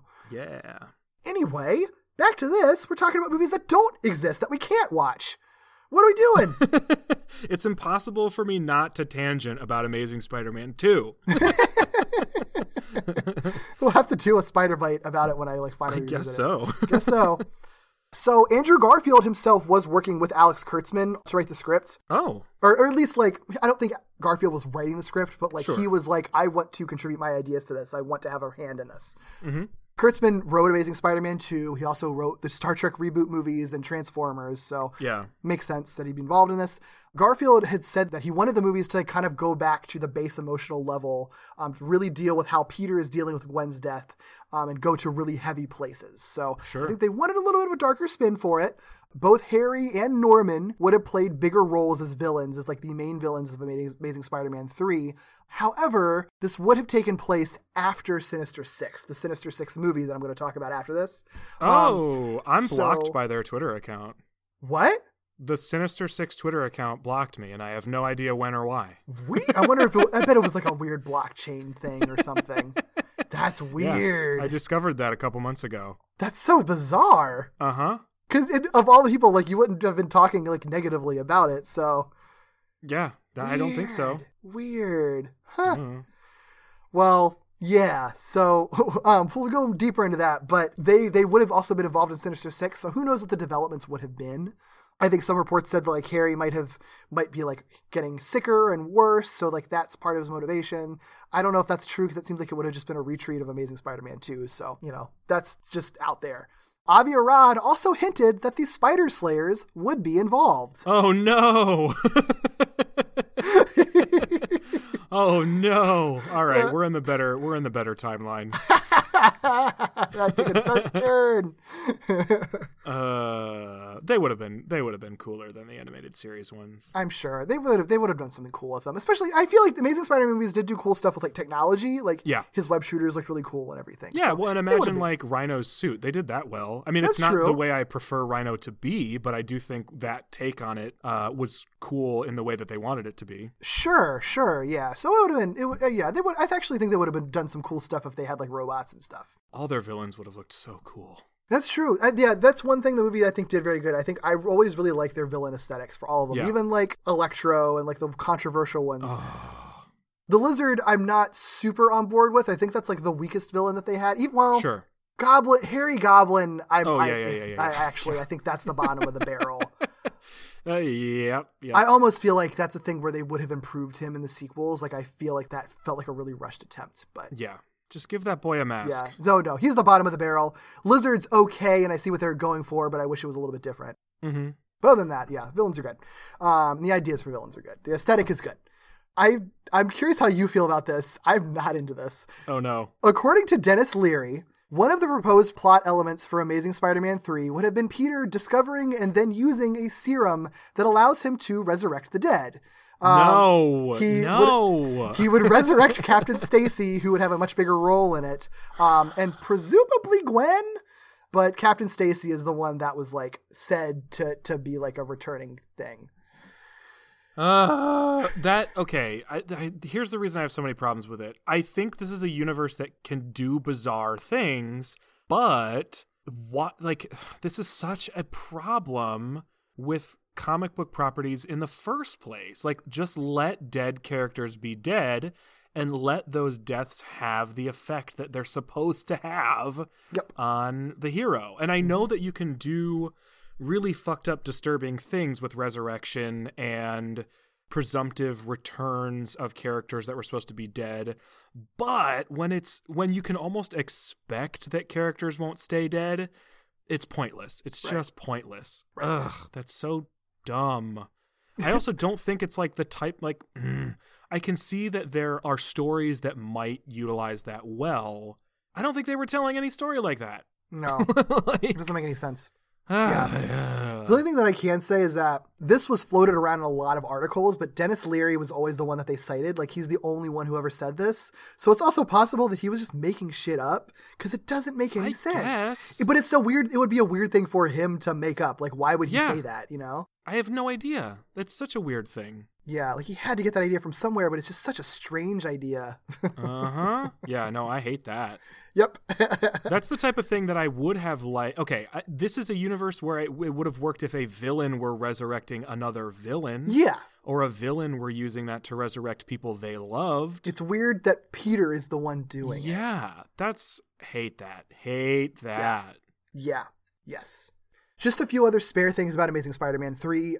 Mark Webb really wanted to bring J. Jonah Jameson in some capacity. No word on like who would have played him or whatever, but that was intended. I think there's a little reference to him, I think, in either the first or second movie. But they did want him to actually be in the movie in a regular capacity. Yeah. Same with Mary Jane. As I'm sure you're aware of it, but she was originally going to be in Amazing Spider-Man 2. Yeah. They filmed a bunch of scenes with Shailene Woodley as Mary Jane. Yeah. And then they cut it out of the movie because, there, like I said, a lot of stuff already happening in that movie. I guess they felt like there wasn't room for it. I forgot that she was the one who was supposed to be Mary Jane. Mm-hmm. I think that would have been... Actually, I don't like it. I'm glad they cut it. They could have recast her. I would have been fine with it. Yeah. Well, they would have recast her for the future movies. Like Shailene Woodley, I'm sure would have done it. Like I think she said in interviews that she was like, I'm bummed, but I understand. But she would have been busy working on the Divergent films by the time Amazing Spider-Man 3 was in production. Ooh. So they probably would. They probably would have had to recast her. She didn't really have great options either way. I know. Like I feel bad for her. Like everything kind of went wrong around those times, didn't they? Yeah. Yeah, they really did. Yeah. Now I feel bad for saying they can recast Shailene Woodley. Well, I mean, they would have had talented. I don't know. I guess I should give her the benefit of the doubt. She was a weird casting choice for Mary Jane, like for sure, I would say. Yeah, I think that was like here's another hip-in actress type of thing. I mean, it's sort of the same reason that like Emma Stone's in them, Uh-huh. Even though, Emma Stone would have made a perfect Mary Jane. Like I totally agree with that. It's weird that she wasn't Mary Jane. Yeah. But yeah, that's kind of the last bit of casting information for Amazing Spider-Man 3. There isn't really that much about it.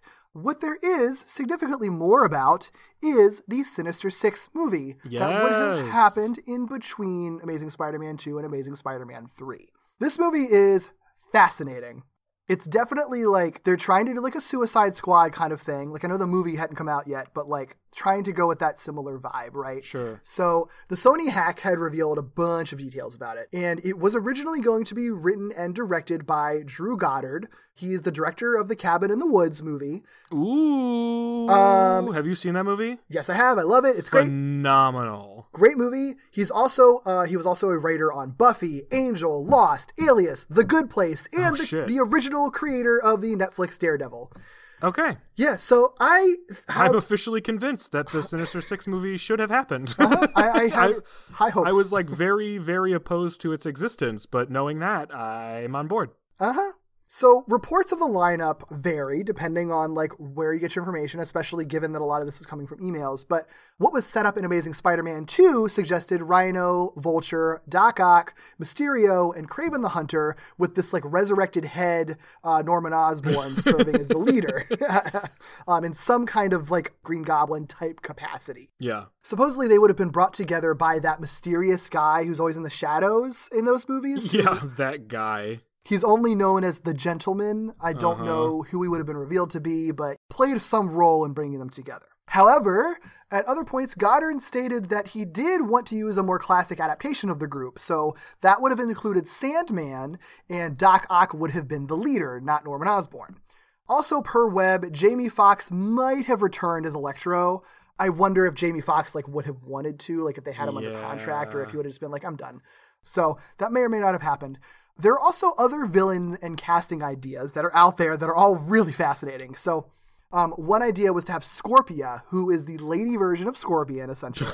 Okay. She does exist in the comics. They didn't just make that up. But they wanted her to, or Drew Goddard actually wanted Emily Blunt or Rose Byrne to play her. Oh. Both would have been fascinating casting choices. I'm Team Rose Byrne on that one. I would go with Rose Byrne. However, Amy Pascal suggested Emilia Clarke or Elizabeth Olsen before she was cast as Scarlet Witch. Oh. Who is a very, very different vibe. I guess she wanted a younger version. Sure. I still would go with Rose Byrne, I think, out of all of those. Yeah, of all the options, I would go with Rose Byrne, but I do kind of I could see an Elizabeth Olsen version of that. Yes, definitely. Goddard also wanted Tom Hardy to play Sandman. Oh, I mean, well, I mean, honestly, that makes a lot of sense. That makes more sense than him as Eddie Brock, to be honest. Yeah. Like, and not that I actually do think that he could be a good Venom in a better movie. Yeah. He's obviously into it, but I think he would have made a really good Sandman. Yeah, I agree. This is fascinating. I'm so nervous. Doc Ock. I'm so nervous. 2 names being tossed around. It's not as bad as it's not as bad as you expect. It's just weird. I just need my bar to be super low. Sean Penn or Denzel Washington. It's not bad. It's just weird. It just wouldn't be Doc Ock. I could see Sean Penn. I don't like it, but I can see it. Yeah. Denzel Washington would have just been like radically different. Like that would have just been Denzel Washington. Okay. See, I don't think he would have done it. Two people like, oh yeah. Well, one, I don't think Denzel Washington would have done that either. But what's weird about that is like, I don't even know how to react because both of those actors would have, I mean, I guess I can't say this with 100% confidence because good actors can do bad things, but I'm sure whatever Doc Ock they opted to adapt to be played by Denzel Washington, he would have done well. Yeah. But what does that Doc Ock look like? I know. That's the thing I don't understand. It would have been Sean Penn, I think you could get a little bit closer, but even still, like, I'm not sure what that looks like either. Yeah. It's just weird because, like, Denzel Washington is, like, so cool. Well, that's the thing is it's sort of like would they be going for a cool like heroic Doc Ock? I don't know. I don't know. Like he's like cool and inspiring and like like commanding and I mean like, commanding works, you know, but I'm not sure what they wanted from him in a Doc Ock role. I wonder if they'd be going for like what they were trying to go for with Will Smith in as Deadshot, where it's sort of like it doesn't make sense. It makes more sense for Deadshot than it does for Doc Ock, but in the idea of like taking someone who is like really well liked and charismatic that like everybody loves Denzel Washington like all the time. Mm-hmm. You don't have to watch any of his movies and you're just like, yeah, I think I like that guy. Yeah. Will Smith has the exact same vibe and he's also a very cool guy who is very good at playing a cool guy and being very likable. Even when he's ostensibly playing like a bad guy in Suicide Squad, technically, you just like him so much that like you're totally on board with whatever redemption arc they're going to throw at him. I feel like they would have done something similar with Denzel maybe, where it's sort of like, you know, he has a tragic backstory, but you know, you still just love him. You love him even though he's made mistakes. Like I think they would go in that direction with him. Okay, we have a thesis on Doc Ock, right? So let's apply it. If the core elements of Doc Ock are simply that he has an ego about his science and that he has tentacles that make him scary. Mm-hmm.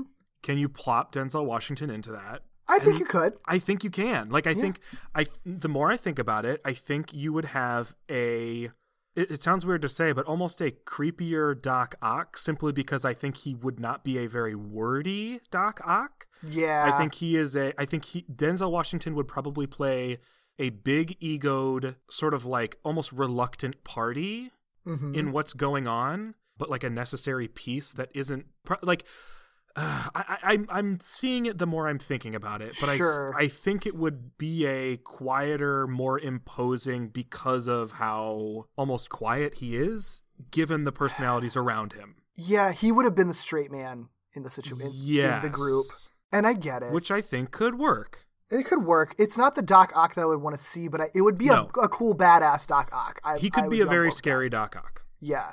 And if they want Doc Ock to be like the leading man of the group, essentially, like it makes sense to get someone with like the charisma and kind of like aura that someone like Denzel Washington has. Yeah. Yeah. In the leader role, it actually even makes more sense because then he's sort of surrounded by...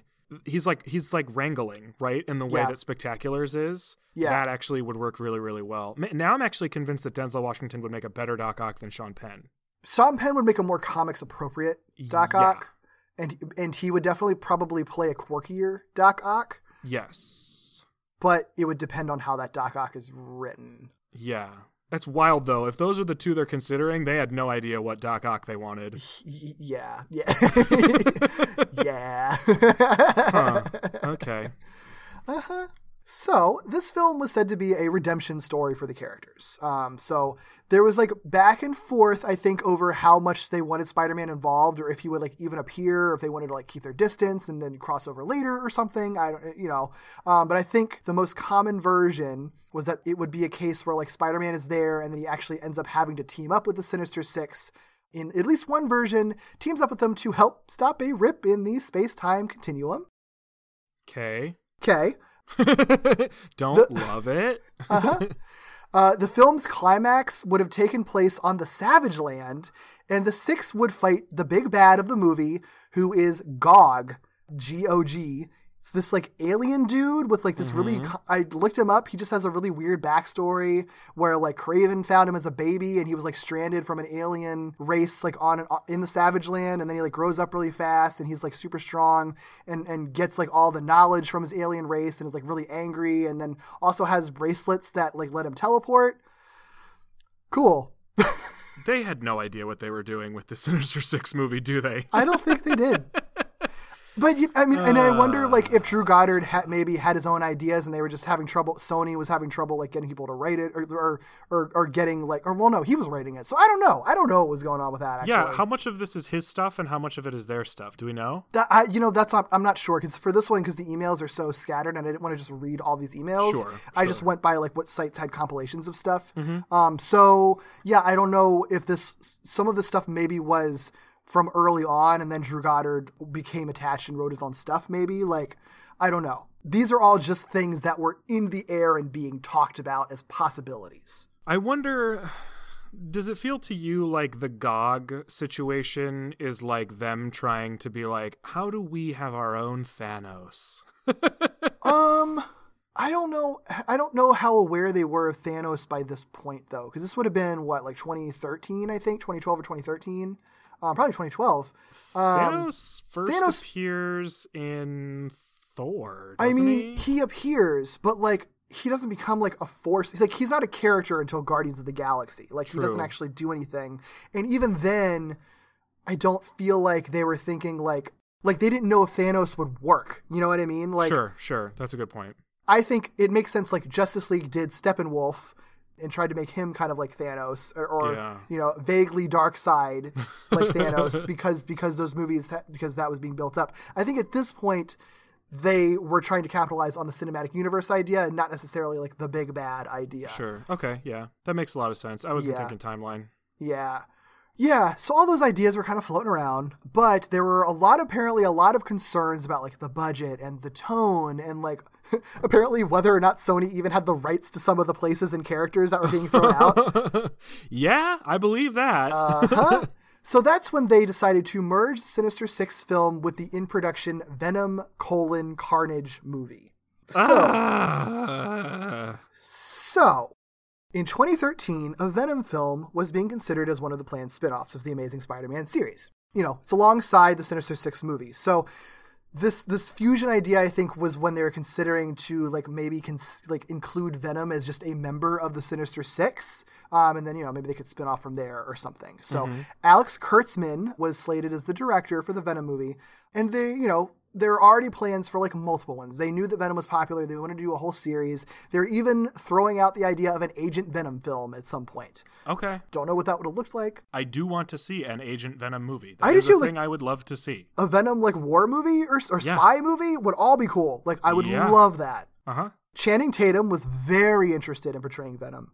He was taken out of consideration when he agreed to star in Fox's Gambit movie that definitely happened. Oh, gosh.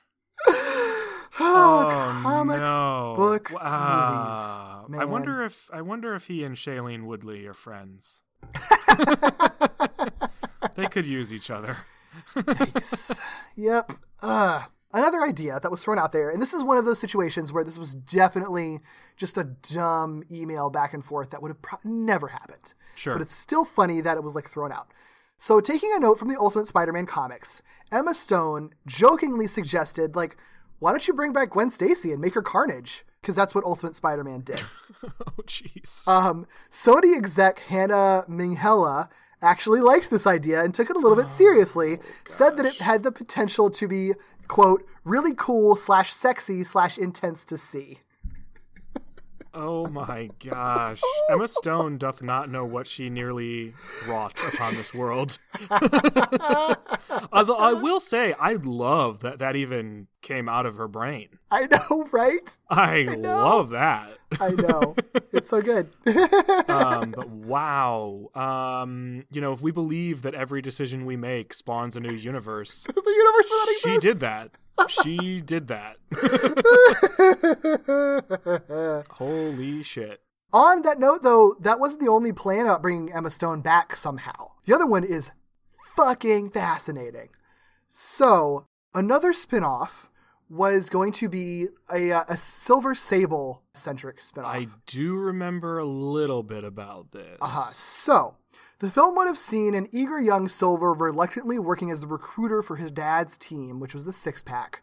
But she's like young and she's like, I want to be part of the real group.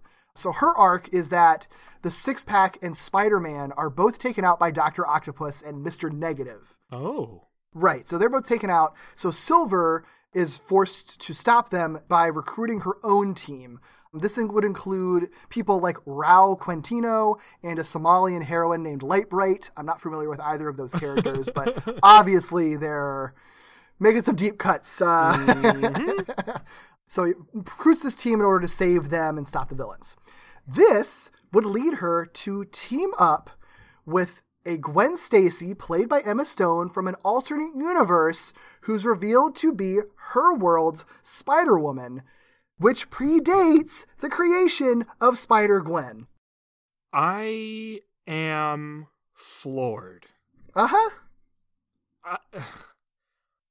I honestly don't even know what to say about that. You trace the threads, though, and it makes sense because Emma Stone was such a boon to these movies in this world. For sure. They kill her off, and I feel like they immediately recognize the mistake that they made in that, because it's sort of like, we cast, like, the fucking, like, one of the, like, the hippest, like, most beloved actors with, like, young generations. Like, that's just, like, a rising star who, if we don't keep her under contract, is just going to move on and do bigger and bigger movies and never touch this superhero bullshit ever again. Yeah. So we've got to find some way to keep her in this world. So it makes sense to be like, why don't we just, like, make her a superhero? Make her Spider-Woman. Like, I see the logic there, you know? Oh, totally. No, it makes perfect sense. Like, I was going to say, like, when you were talking about just simply, they were thinking of ways to bring her back, like, in my head, I was like, well, of course. Like, why would you not want more of her? Mm-hmm. I'm just totally knocked over the head by that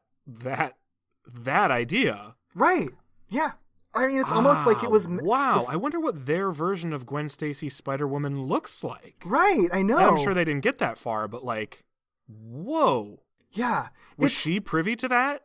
Emma Stone? Yeah. Probably. I'm sure they were in talks with her about it. If they were serious about this, if this went far enough along, they would have tried to lock her down, My God. Yeah, it's fascinating. And it's like, it's funny that, like, that idea of turning Gwen Stacy into a superhero was clearly in the air in general. Sure. Like, I think that the Amazing Spider-Man movies in particular, in addition to just, like, everyone recognizing, like, women in refrigerators and, like, giving women better roles, like, I think it almost feels like it coalesces in this Gwen Stacy situation. Like, the girl that is only known to die, who then it's sort of like they're forced to kill her in a movie, even though she's, like, one of, like, the thing that people love the most about it, that, like, keeps those movies going. And it's sort of like, what if this wasn't the only thing people knew of her? What if we could have kept her in the movies? It's funny that, like, everyone finally recognized, like, maybe it's better to just not kill the women and just give them more to do. Yeah.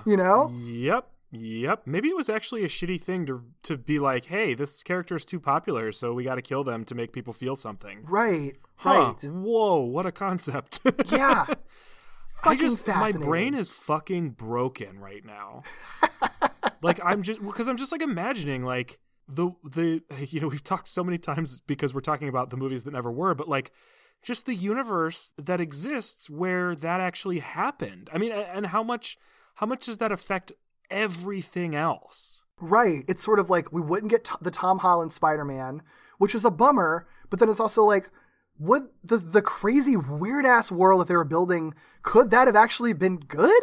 Or could it made a positive impact on superhero stuff? Like, if they were trying to double down on a female-led movie, it actually sort of makes sense that a female superhero team movie, which is not a thing that existed until literally like just now with Birds of Prey. Like literally just now. Like it almost makes sense that they might have done that first because they were stretched so thin with the characters they could use and so desperate to build their cinematic universe that they would have been like, well, let's try to do something different, something that would catch attention.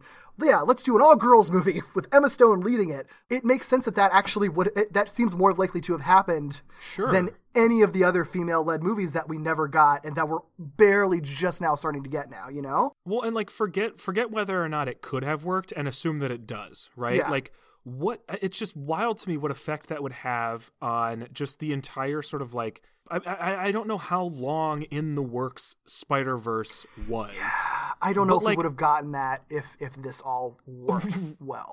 Right? Because if it works out, then presumably the version of Gwen Stacy Spider-Woman from the movie gets its own comic adaptation. Right. And that's the version of Spider-Gwen, who would never be called that, is moving forward. It's just like a wild, absolutely bonkers thing to think about that was in theory so close to happening. Close in that it was an idea that was out there, which you know is farther than a lot of other ideas, right? Well, so it wasn't it the Silver Sable thing that isn't something we only know as a result of the leaks, is it? Wasn't that something that they had spoken openly about being in development? At least the sort of like I don't know what exists before development or if there's a different term for it, but like that's something they talked about wanting to do. That's been Silver Sable thing has been in the works for a long time. It's still currently talked about because in this iteration of the universe, like post Amazing Spider-Man, they wanted to do a Silver and Black movie with Silver Sable and Black Cat. That was the newest iteration of it that is still out there, but like for some reason they just keep not doing it, and I don't understand. I'm really surprised that they're not trying to capitalize on like the female-led thing after Captain Marvel made a lot of money. Yeah, you know, Wonder Woman made a lot of money. I feel like we've broken the barrier now. Like there's still work to be done about female superheroes, a lot of it. For sure. But we've broken the barrier of the argument that female superheroes aren't marketable because we have proven that they are now. So I'm surprised that still isn't happening. I'm surprised that they're not like, okay, cool. Well, we're going to do ours. And now you can say that we're also woke as shit too. So come on, you know, like I'm surprised that even cynically, they're not trying to capitalize on that. Sure. It's wild to me because we know that they sort of like pushed forward the Amazing Spider-Man in the wake of the Spider-Man 4 fallout or whatever, but it's wild to me that some of these other things that they've been tossing around haven't been pushed forward, and it's so weird because like what's happening over there? Like, what is happening over there that's preventing these projects from moving forward? Because, you know, in the wake of the sort of fallout between Disney and Marvel, that temporary fallout, not Disney and Marvel, Disney and Sony, rather, everybody was like, oh, no, Sony making Spider-Man movies, that's the worst thing. And I remember you and I being like, actually, like, they made good Spider-Man movies. Like, please don't forget that they are capable of making Spider-Man movies. Yeah. So it's like easy to think like, oh no, like the reason Sony's not making these things is because they have no idea what they're doing. But we know they don't have no idea what they're doing. They have some semblance of an idea of what they're doing. Yeah. So it's just, it's such a bizarre mystery to me that some of these things that have been talked about for so long just simply don't exist. Yeah, it really is. I mean, you know, and we're saying all this as both of us are on the record for not really being that into Venom. So it's like not Sony stands here by any stretch of the imagination, but they definitely have potential to do something. And I think a lot of this stuff, I definitely wrote it off because it all sounded fucking stupid to me. Yeah. and, you know, I wasn't really that all into the Amazing Spider-Man movies. But, like, in retrospect now, it's just fascinating. Like, the what could have beens are really interesting. And it's also, like, because of the fragmented state of Spider-Man being owned by Marvel and then a lot of Spider-Man stuff being owned by Sony, or it's not owned by Marvel. They're weird partnership thing. That's condensing it. I know there's more to it, so don't come at me, MCU stands. But there's more to it than that. But the idea of that Spider-Man can appear in Marvel movies, some of his villains can, but not all of them can. Some of them can appear in Sony, but not all of them can. It makes it harder to do, like, Spider-Man movies in the way that you kind of want to do Spider-Man movies, you know? Yeah. Like, so it's weird that we exist in this weird place because I like Homecoming and I like Far From Home a lot. Mm-hmm. But for different reasons than I would like a Spider-Man movie with just like Spider-Man characters in it. So it's just a weird place that we exist in where like there could be an alternate universe where there is just every Spider-Man character you'd ever want is appearing in this universe of Spider-Man. So I don't know. And I don't know what would be better or worse. Like, I can't argue for what would be better or worse. All the Sony stuff could have fucking collapsed. It seemed like they stopped it because it was on the road to collapsing, I was right? going to say, kind of did. I guess we don't technically know that it did, but that's what it feels like. It's the reason that I get skeptical about Sony's plans for the Into the Spider-Verse universe. Right. It seems like they were a little too big for their britches, and, Amazing Spider-Man 2 wasn't a gigantic hit. Mm-hmm. It's not that it didn't make any money, but it's, wasn't enough of a hit that I think that made it worth it. And I think that they got a little scared, and Marvel offered them a deal that they couldn't refuse. Yeah. So so bizarre. It's so weird. It's so weird. Yeah. It's just like, ideally all of Spider-Man stuff would just be owned by one company. Well, no, I don't know. No, ideally we would have gotten conclusive final installments. I think for both that's the what it Raimi is. situation and the Webb situation. Honestly, like, if I could have one modest wish granted, sure, it would simply be the Amazing Spider-Man 3 to conclude that, and I would at least feel like I have some closure. That's true. Over the pre-Holland years. You know what I mean? There's just something so unfinished that will forever eat away at me. So much, there's so much stuff that's set up. Yeah, I think I agree with that. It's like a TV show getting canceled because, the Raimi trilogy, I'm comfortable with that ending where it was because it's not like there were a lot of threads left hanging. Like, say whatever you will about Spider-Man 3, but it was sort of functioning as the end of a trilogy in the types of threads that it closes, right? Mm-hmm. It's not leaving stuff hanging. I'm comfortable with that just being the trilogy in the same way that the Nolan trilogy is like one solid 3-movie series. Right. You can argue whether or not The Dark Knight Rises was good or a good finale for it, but it was a finale, and you feel comfortable like never getting a Nolan Batman movie again and moving on to the next one because it's sort of like you've told your story and you're done. Yeah, so we got it. Yeah, it's sort of like if there was at least one closing chapter that at least closed off some of the threads, at least like had like felt like a final character arc for Peter, because that's the big downside to going at movies from the idea of them being a cinematic universe or only setting up future stuff is that in a situation like this, where if you don't get that future stuff, you don't get a complete story, even though you've gotten 2 complete movies, Yep. I don't feel like we got a complete arc for Peter Parker because so much of it was based on like what he's going to do next and like what the true secrets of his parentage are and stuff like that. Like we don't get complete stories anymore from movies when they're big franchises like this. Like, yeah. Yeah. Oh, and there is a small part of me that's also just like generally sad for Andrew Garfield because I do think people forget how much he enjoyed being Peter Parker in Spider-Man. He did. He was a good Spider-Man. Like, you can hate on the movies all you want. I think that there's plenty of criticisms about him, but Andrew Garfield isn't one of them. He had a particular version of Peter Parker, not necessarily the most traditional version, but his version was a version that he was really committed to that I think worked in those movies. I think he did a great job at it. So, it sucks. And it's a bummer because he was like fired for dumb reasons too. Like, I think that even before the stuff collapsed, like, I think that was just kind of like the nail in the coffin. But like, I think the emails revealed he was just fired because he like didn't come to like a party or something, like a major Hollywood party, and like the Sony execs were mad at him for it. Idiotic. So they wanted to get back at him. It's bullshit. So it's like, I feel bad for him. He seems like a really good guy, honestly. Yeah. Yep. Yeah. So that's a bummer. None of that stuff happened when Marvel broke the deal. So that's really the end currently of the canceled Spider-Man projects. Like you said, there is certainly going to be more of them considering how like a million Spider-Man related movies get greenlight at any given time and most of them don't happen. So, well, they've already announced development for 2 different Into the Spider-Verse movies, one of which is the sequel, which we will absolutely see the sequel. That I am 100% confident about. The other of which is the all-female version. Yeah, don't hold your breath for that one. I'd love it, but don't hold your breath for it. I'm not. I feel confident that part 5 will probably be that one. Yeah, unfortunately. There's also a Kraven the Hunter movie, potentially, if he's not in Spider-Man 3. Amazing. I listed every Spider-Man 3, but the real Spider-Man 3.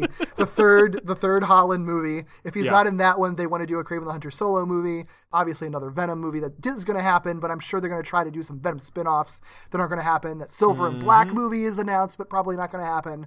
So we'll see. I think they're trying to do Sinister Six again too at some point. So we'll see. I just Yeah. Movies are so weird now. There's such a large Spider-Man movie graveyard. Right?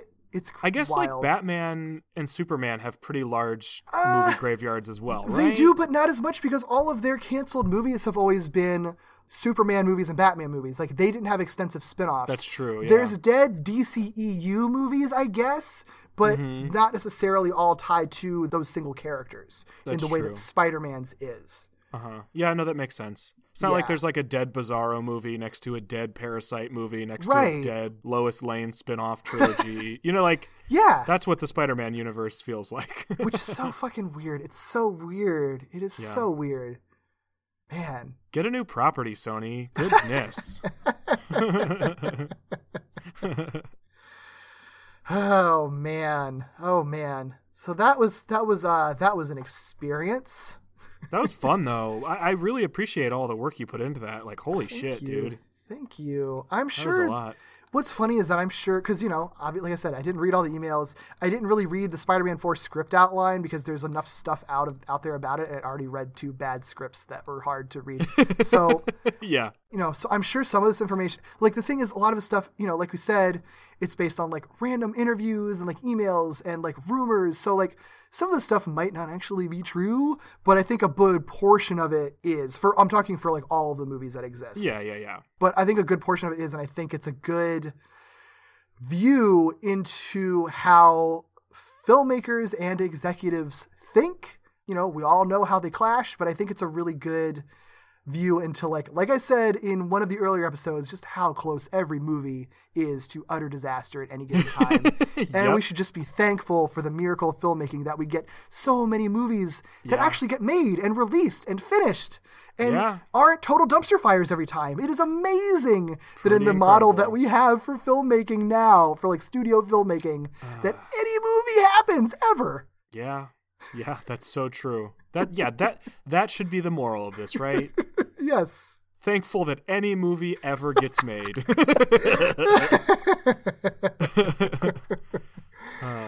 Let's go around the room and all say a movie we're thankful got made. Yes. Oh, boy. Venom. Spider-Man 3.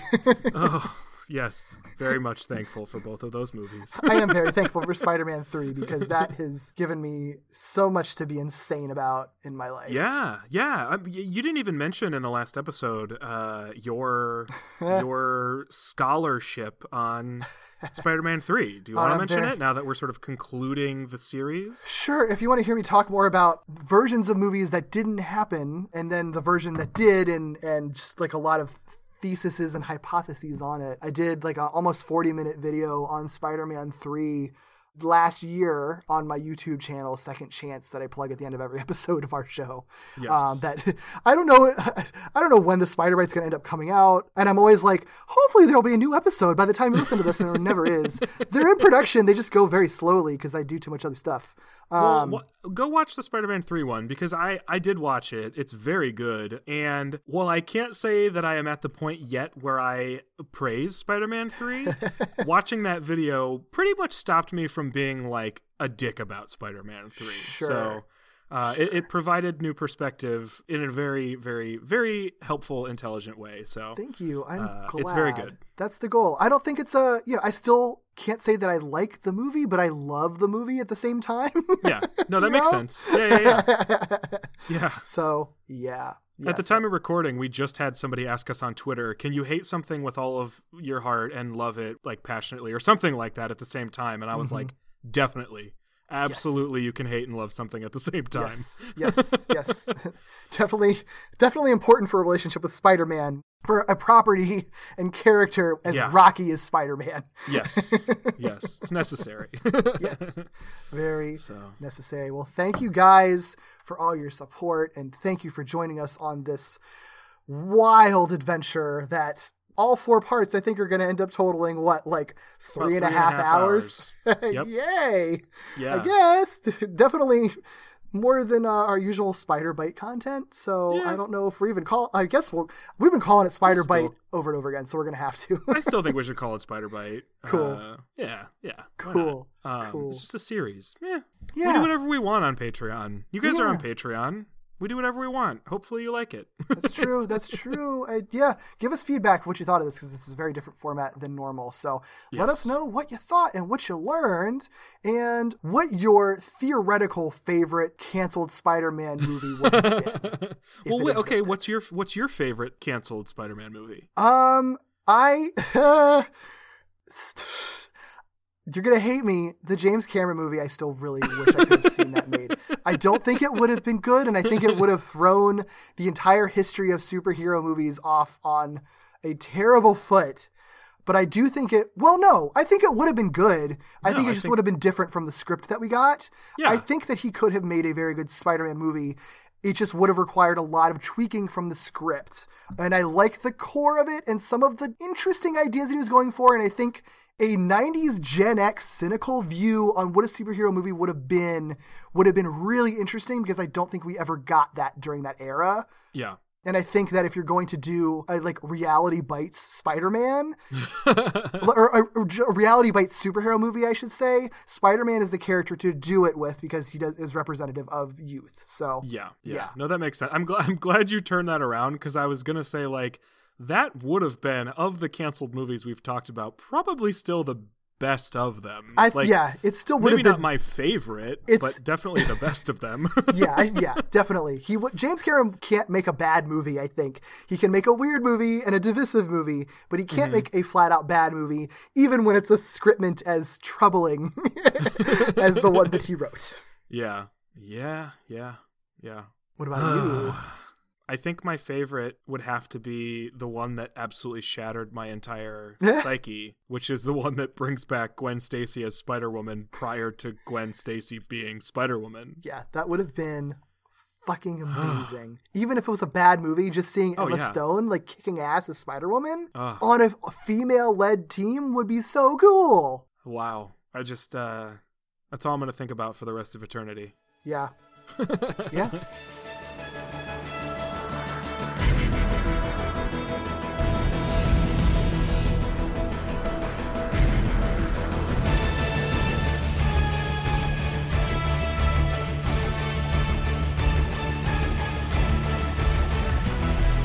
Well, if you'd like to hear more like this episode, join our Patreon over at patreon.com/wallopingwebsnappers and check out our Discord. There's a link in the show notes. If you'd like more from Derek or me, you can find us all over the place on the internet. Derek, where can people find you and the things you are working on? Sure, you can find me on Twitter at Derek B. Gale. You can also find me on YouTube under my video essay series Second Chance, which looks at bad or divisive media, but from a positive lens. What about you, Doug?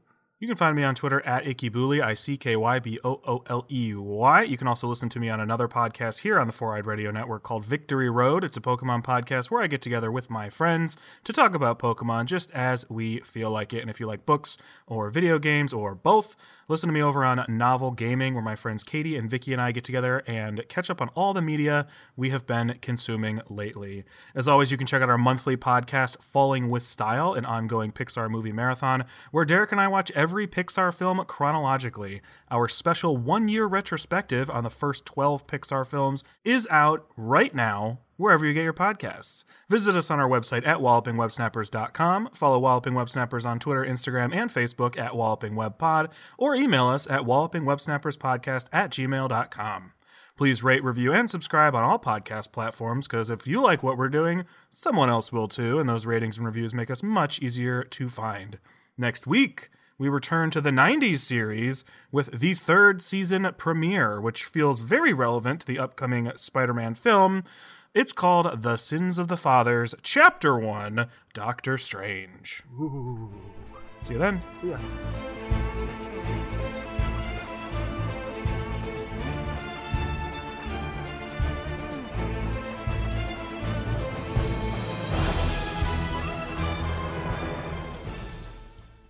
Yeah, I mean, no, I think oh, shit, hold on. What the fuck are you doing? Oh, what was I saying? Jesus Christ. You hadn't really started anything. I just said, gosh, what did I say? Shit.